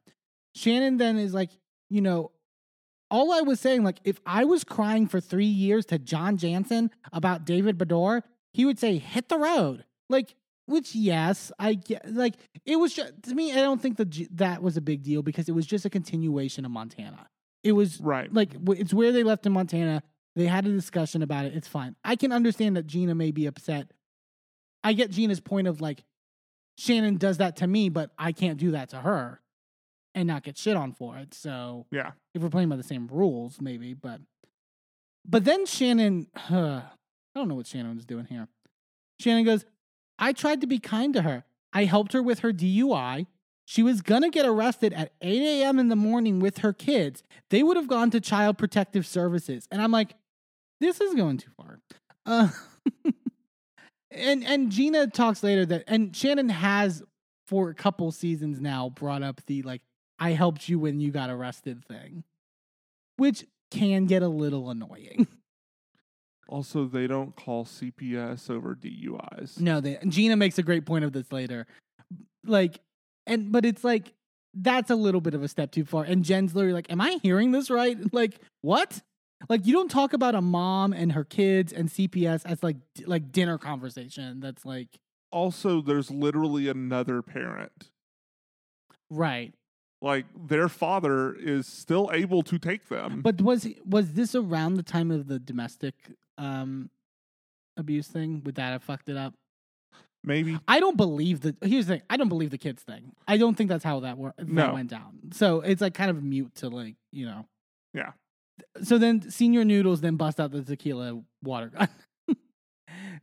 Tamara at one point steals it. Taylor like just straight up falls at one point. Like, and like Tamara like accidentally like blasts Shannon in the side of the head with it. Jeez. Which like that's like it's tequila. If that shit goes in your eye, like. I mean, we saw how bad it was when there was a drop of tequila in water and James got it in his eye on Vanderpump. Like, how bad if it's actually tequila? Right. It was a lot. We then go to Heather, who is meeting with her realtor and her interior designer at their new LA penthouse. It is $14 million. This was the wealth porn of all wealth porn to me, and I was here for it because I love me some wealth porn. I was like. And her showing Nikki and Terry. So this is actually Roberto Cavalli's first home that he has ever designed in the U.S. It's like, oh my God, this is what you're picking for like your palatial pad to like do gigs in L.A. And then he had all of the materials, like the flooring and all of the furniture and stuff, shipped from Italy. Bitch, you couldn't locally source? No, apparently not. Go down to our house. No, like, none of that China-made American stuff. That's for the poors. This was, it was great. The fucking closet. Jesus Christ, that thing went on forever. It was like, oh my God, it was crazy. And then like. It had a corner. I think. Yeah. Was there a corner? Like, you could turn the corner in the closet? What the fuck? And everything's like automated with like the racks like roll down or oh God. She says that they've basically signed NDAs at this point for like all that stuff, which I love that they're like filming a reality show as they're saying we signed NDAs. But like you were saying, like the NDA like would have a time limit on it. Yeah. So it would be like you can't talk about this for the next 3 months, for example. Right. By that time, the show's not out yet, so who cares? She's like, until contingencies are released, we aren't packing a single bag. We're not making a single phone call. You know, we're still in Orange County. And she says, this isn't a goodbye to Orange County. I'm just seeing someone else for a moment. We then go to Jen's house as Gina is coming over. And as she's coming over, Jen is with her daughter Everly, and they're basically taking care of foster cats because they also do that as well. And Gina's like has a complete disbelief about this of like, oh my God, you have all these fucking cats, and you're like. Some people did point out that like Jen was like feeding the cats like cat food with her hands, and then like seemingly did not wash her hands when she was like interacting with Gina. Mm. Yeah, that would be a problem. But Jen asks, Gina. They sit down and Jen asks Gina, like, I know you didn't go to Shannon's thing last night, and Gina's like, I just at the end of the day, I didn't want to ruin her party because of everything that's happened. Gina's like, at the end of the day, I was not talking about her relationship with John in this like salacious way that Shannon's making out. And Jen's like, well, Shannon wasn't really even talking about that. And then brings up like, she did mention that like at one point you had gotten a DUI and she had stepped in to help you from getting your children taken away by CPS. And Gina goes, well, that's fucking absurd. There is absolutely zero scenario where my children were going to be taken by CPS. And if she opens her fucking mouth and says anything remotely close, I'm going to have a really big problem. Gina was fucking pissed. And I've been iffy on Gina, but like here I was like, no, you have a right to be pissed. Well, and it's funny because it's like this episode is the entire cast one by one turning on Shannon. Yeah. So like you have Heather do it first, and then you have Emily, and then Gina. And then now I'm wondering, are we going to have a Jen? Is Jen going to turn on Shannon? Are we going to have that moment? Are we going to have a moment where it's literally everyone has turned on Shannon but Tamra? Because am still in the school of thought of this is all orchestrated by Tamra in order to isolate Shannon so that Shannon only has her to depend on because Tamra's a fucking narcissist. I think it's proving out your point. Because she did the same shit to fucking Vicky with Brooks. She isolated her from her daughter. She's the one that revved up her daughter. As valid as it was. Like, as right as Tamra was, that is what happened. Tamra's the one that revved up her daughter and had her go after Vicky. Come on. Yeah, Gina in her confessional goes, it doesn't even make fucking sense. If everybody who got a fucking DUI lost their kids, everybody's kids in Orange County would be fucking locked up right now. Accurate. Especially Kelly Dodds. Allegedly, don't sue us. Excuse me. Kelly Leventhal? Leventhal? Whatever. Close enough. Gina says that Shannon will never Leviathan, really. There we go. That's much better. Creature from the depths. I'm black. Every time we bring her up, that's what I'm going to do. Gina says that Shannon will never stop bringing up that she saved her. And Gina goes, there will be no friendship, but she still needs to know that she crossed the line. At this point, I just need to address it with Shannon because I want her to shut the fuck up. Yeah. I was like, oh God, this is going to be good. We then see Emily and Shannon go out to brunch, right? To sort of like deal with like the fallout from the FaceTime call. Shannon tells the waitress, what's good? What's low fat here? And the waitress is like, I would suggest maybe like the summer salad. That's the one thing I really love to get for like lunch. And Shannon goes, can I get a cheeseburger? Medium well. What? And you could tell the waitress was just like, are they fucking with me? Like, and Shannon's like, okay, but do it with like no bread. And then Emily, after Shannon says this, says, can we also get a whole like sourdough loaf with butter just for the side? And Shannon's face was like, are you fucking kidding me? Like, I just said no bread. Emily says, it's good to see you. And Shannon just stares at her. No response. No, like Shannon is zoned out. You can almost see her eyes start twitching. Mm-hmm. She's like, we're not going to do this again. Emily apologizes for the FaceTime call, says that she was just very emotional. Shannon thanks her, and she's like, I go in all in for a friendship, and if I was concerned, I would sit down with you if I had an issue. And Emily's like, we were concerned about you.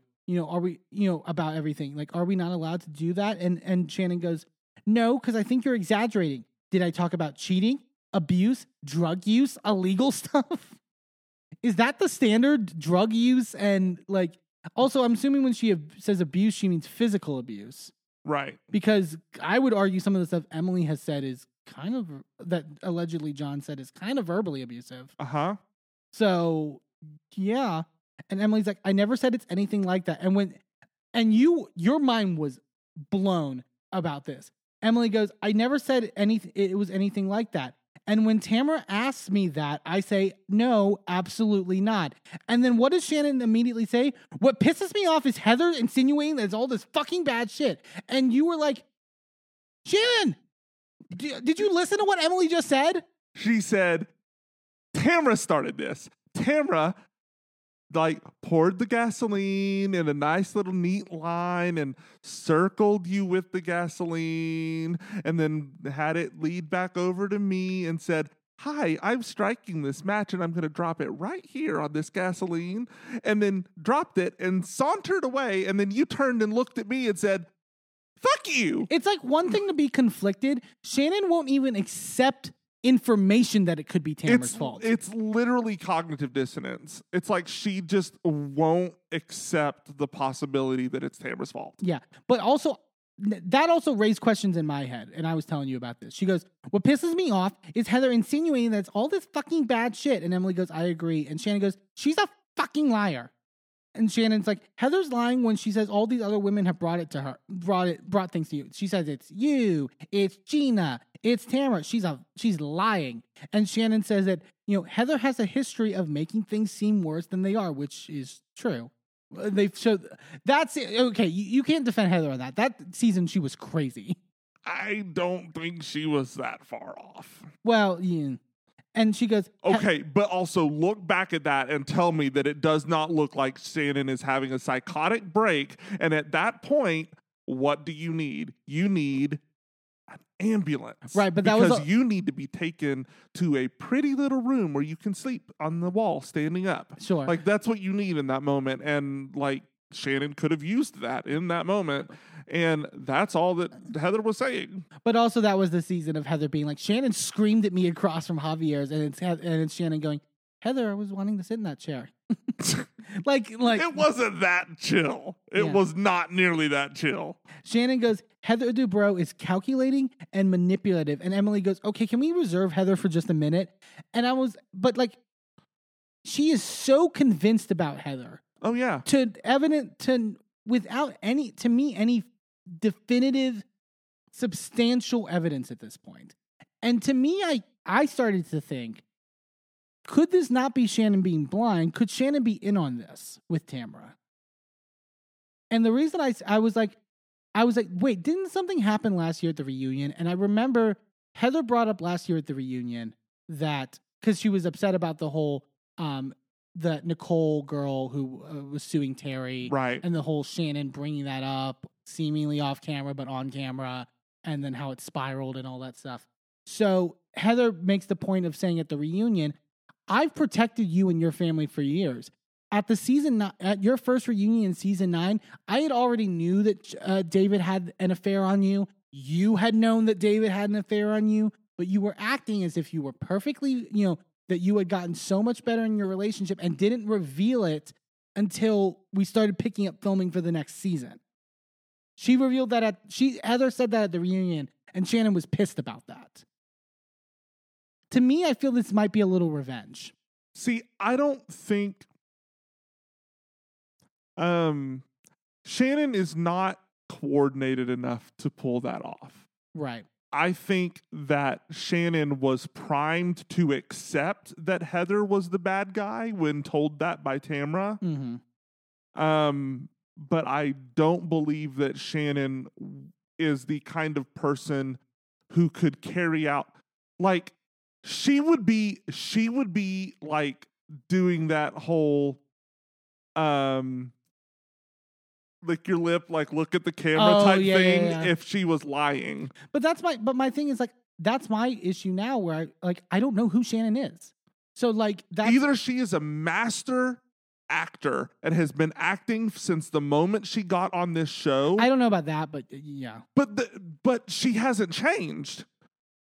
She can't. You can't. It has to be one or the other. Yeah. Either she has been manipulated or manipulating all of us this entire time and has been lying about her character and the way that she behaves and all of that, her personality this entire time. Right. Or this is genuine and she's being manipulated in this moment. Right. But that's the thing. It's like the reason I'm thinking this is because part of this whole thing, there are elements where Shannon has to, if she's not being intentional in this, she has to convince herself in her head certain things that have happened did not happen.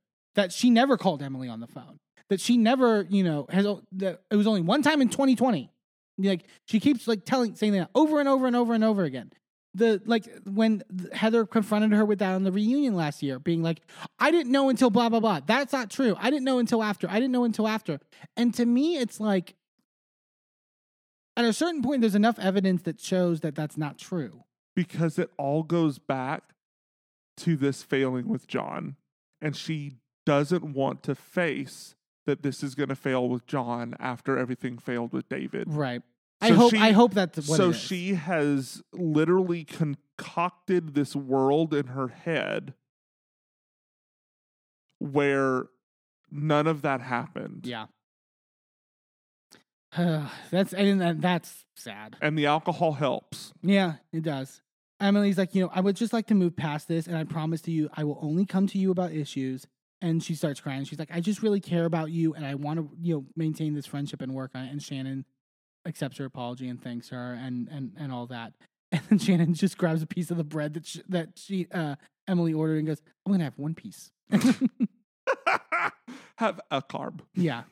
That was the episode of Orange County for this week. This was phenomenal. Like, they have really revitalized this season. I think also, credit to Tamra. Like, this is a lot of her doing. Yeah. I think around the time of like the pandemic and sort of that era, I think the network made a lot of rash decisions across the board on Housewives in terms of casting.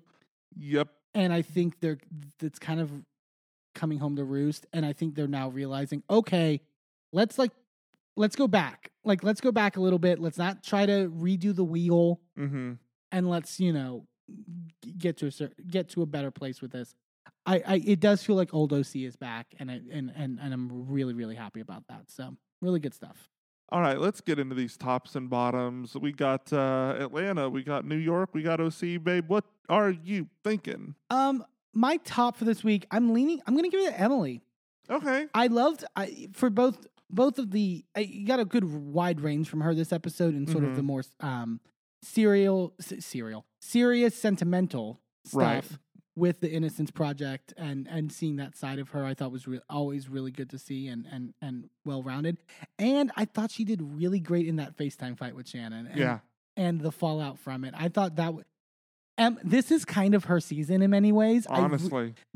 She really does feel like a top-level housewife on this franchise now, as opposed to not a background player, but like maybe not always the most important player. Right. In the ensemble.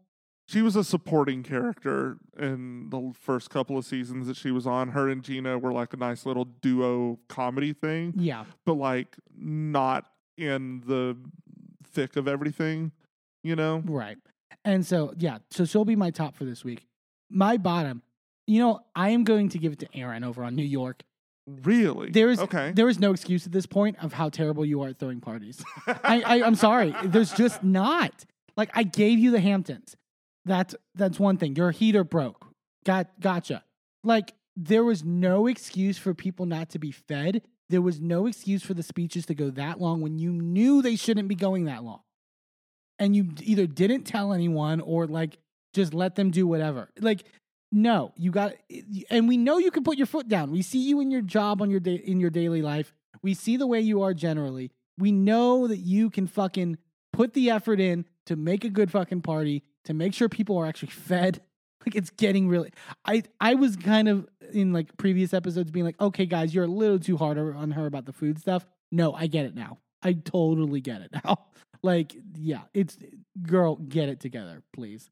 What about you, babe? What are your tops and bottoms? So I'm gonna start with my bottom because it is such a downer. I'm gonna give that to, I'm gonna co-give it to Drew and Ralph. Yeah. Drew overall, just in this episode, like how much she was just like protesting too much. Way too much. Girl, if you've got nothing to hide, then why are you hiding? Mm-hmm. You know, like, come out into the light of day. We got rainbows out here. It's fun. You know, it's fun.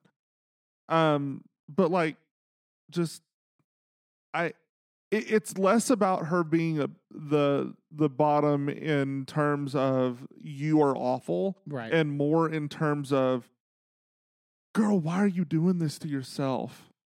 And I get it. I've been there. I've literally had that same struggle. But girl, at your big age, and you could be the hero.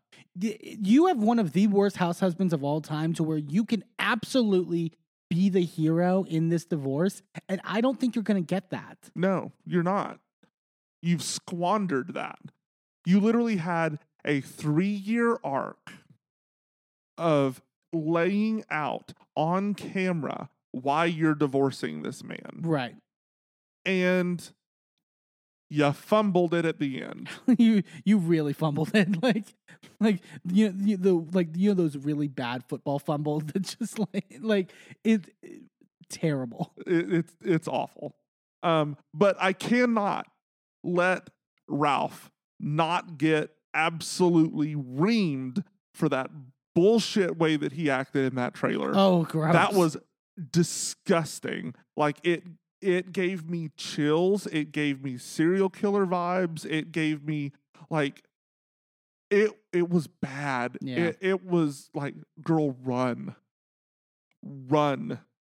This went from a cute little love story to obsession. And he is Ali Lauder. It means for her to say, I'm not doing anything until I'm doing like Lifetime movies. That was a Lifetime movie. That was we were seeing it play the fuck out. Like, next scene is him standing over you sleeping. Like, get the fuck out. Lock your doors. Like, girl. What are you doing? Absolutely not. So, my top for the week is Tamra. Okay. And not because she did particularly well this episode. We didn't even really see her this episode, like, hardly at all. Again, like I said, she had a super soaker full of tequila. That's all we saw from her, right? Yeah. But every bit of drama that we saw in this episode was orchestrated by that hoe. And it doesn't matter. Like, you can say what you will about that being fucked up, that she's doing this to somebody that she like considers her closest friend. But like, bitch is skilled. Mm-hmm. It takes a lot of skill and a lot of know-how to pull all of those strings at once and get all of that shit to happen, and you weren't on the screen. Yeah. You weren't on the screen because you were in Video Village producing this shit. Yeah, honestly, give her the credit. And when I say that, give her the literal credit on the episode. Like, honestly, it's like, bitch, well done. Yeah. Well done. Hey, thanks for tuning into this episode of A Gay and His Enby. Join us next time for more of our recaps and hot takes. And be sure to subscribe and leave a review wherever you are listening. And check us out on our social media at A Gay and His Enby on all the platforms. A special shout out to Shane Ivers, who wrote Pulsar, the song we use for our theme. I'm Eamon. I'm Merlin, And we're out. This show is a member of the Sorgatron Media Podcast Network. Find out more at sorgatronmedia.com.